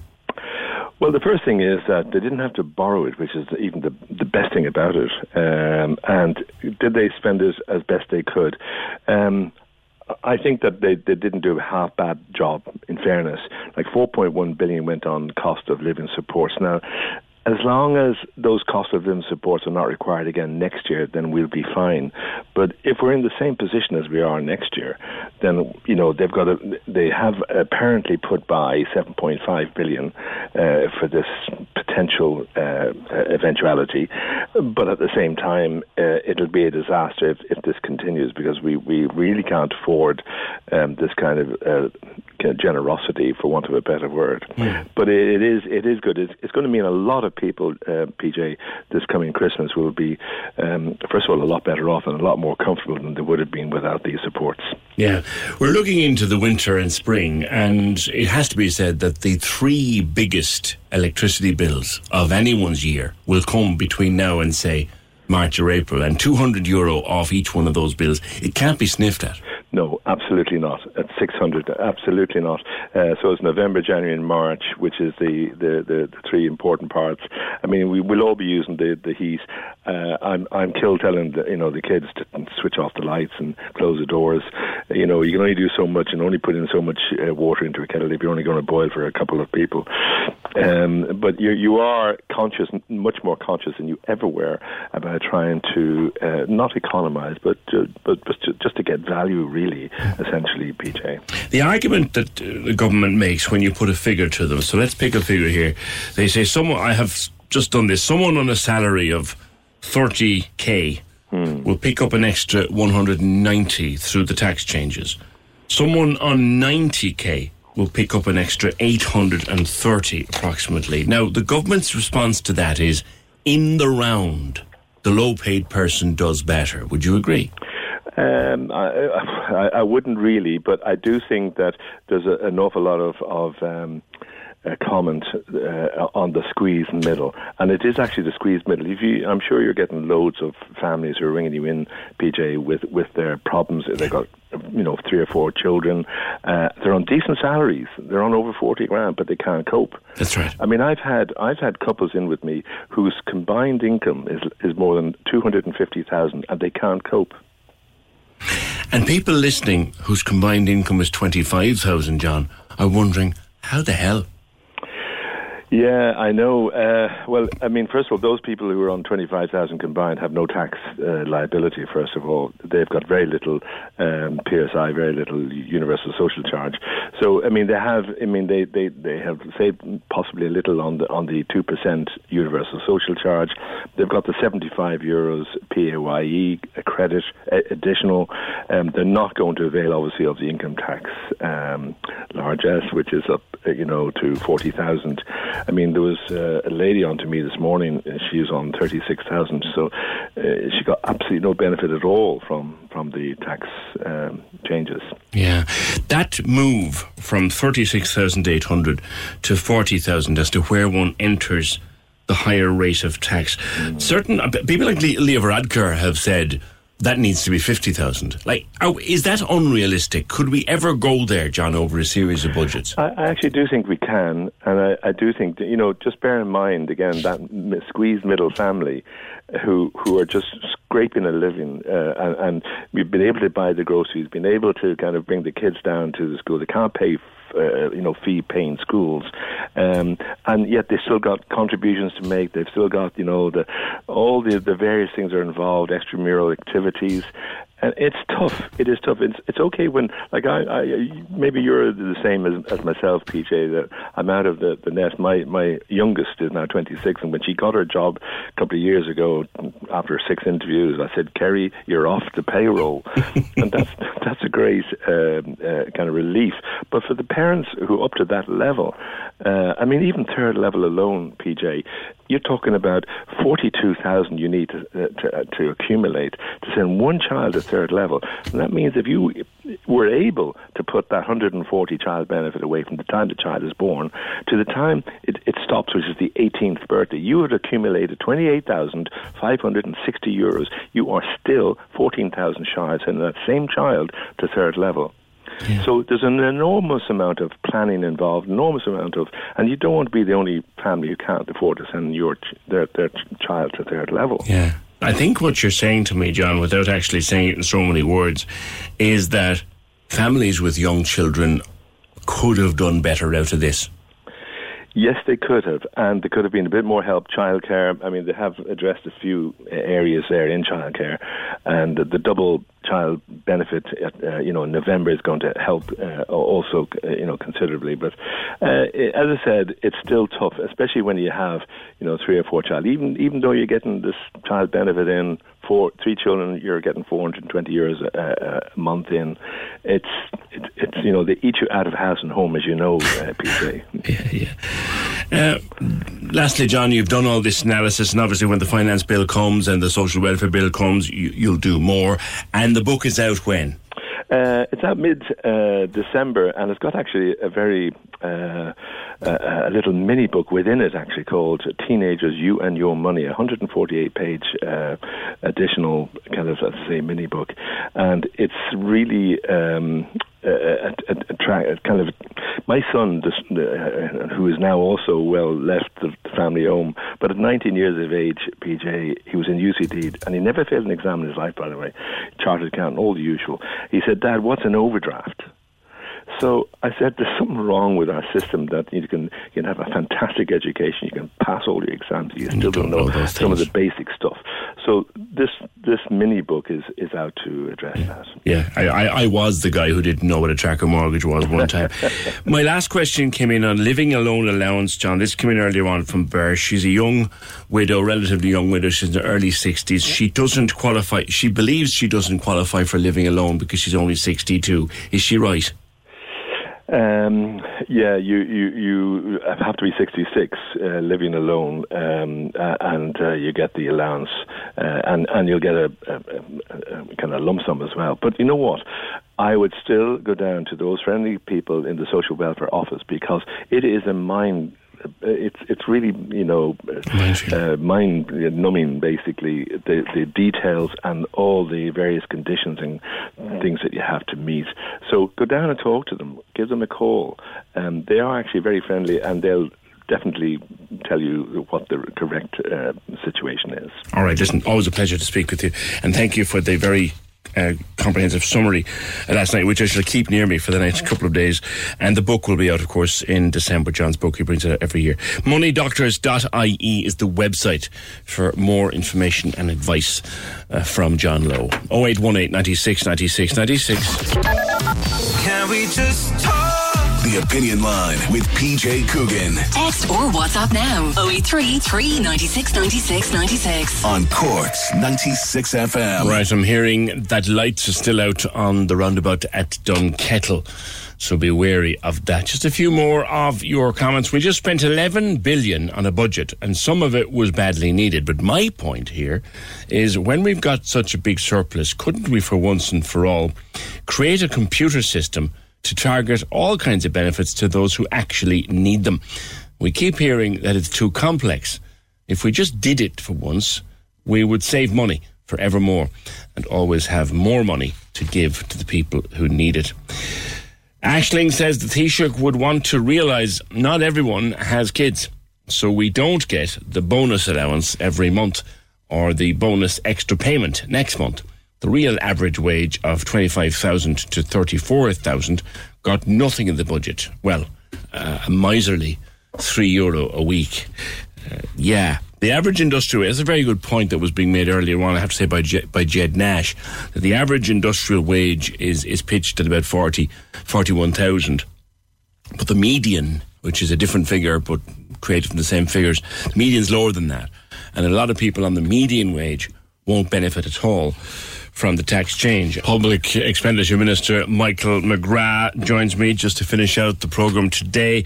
Minister, when you went to bed last night after a very long day in the Dáil, were you happy with your day's work? Good morning. Good morning, PJ, and sincere apologies for keeping you waiting. No problem. Look, we put our best foot forward. It's a large package of €11 billion. We used our judgment to spread those resources as best we can by targeting in particular those that we believe are the most in need. And in the round, when the analysis is done, and we've already done our own analysis, we do believe that those that needed the most help are getting it in this budget. People will form their own view, and more than happy to take any specific questions you want to put to me. Well, numbers don't lie, Michael. A salary of 30k gets you an extra 190 in the tax system. A salary of 90 gets you an extra 830. That's not fair. Yeah, it's in many respects it's a function of our tax system. If you're on 40,000, you also get the maximum benefit, the same as somebody on 140,000 would get, because we do have that step effect in our system at the moment from 20% to 40%, and the effective rate of tax is very low for people on modest incomes. So we've tried to help them in other ways, whether it be through childcare, through reducing education costs, access to GP care, dealing with student fees, student grants, people who are renting, getting a rental tax credit, and then of course through a whole range of social welfare payments and supports, some of which will be administered in the next number of weeks. €12 on the social welfare payment, where the world and their mother was talking about 17 minimum just to stand still. Yeah, I appreciate that. And look, we've come at it a different way, because when you add up the value of what we're giving between now and Christmas, if you were to spread that out on a per week basis, many people would be getting well over €20 a week extra. But we are doing it by means of early payments between now and Christmas in a very targeted way. People living alone, people on the fuel allowance. They're one off and they're gone then, you see.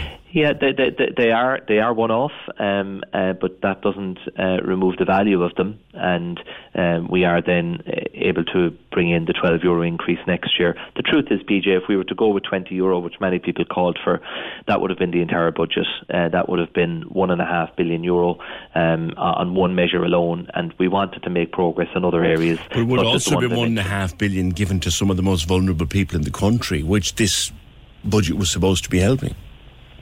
Yeah, but again, if you add up what we're doing between now and Christmas, you're talking about close to €1 billion in relation to additional social welfare payments, and then next year's package is about €1 billion as well. So we're doing it a different way, and I acknowledge many people want to have a larger core weekly increase.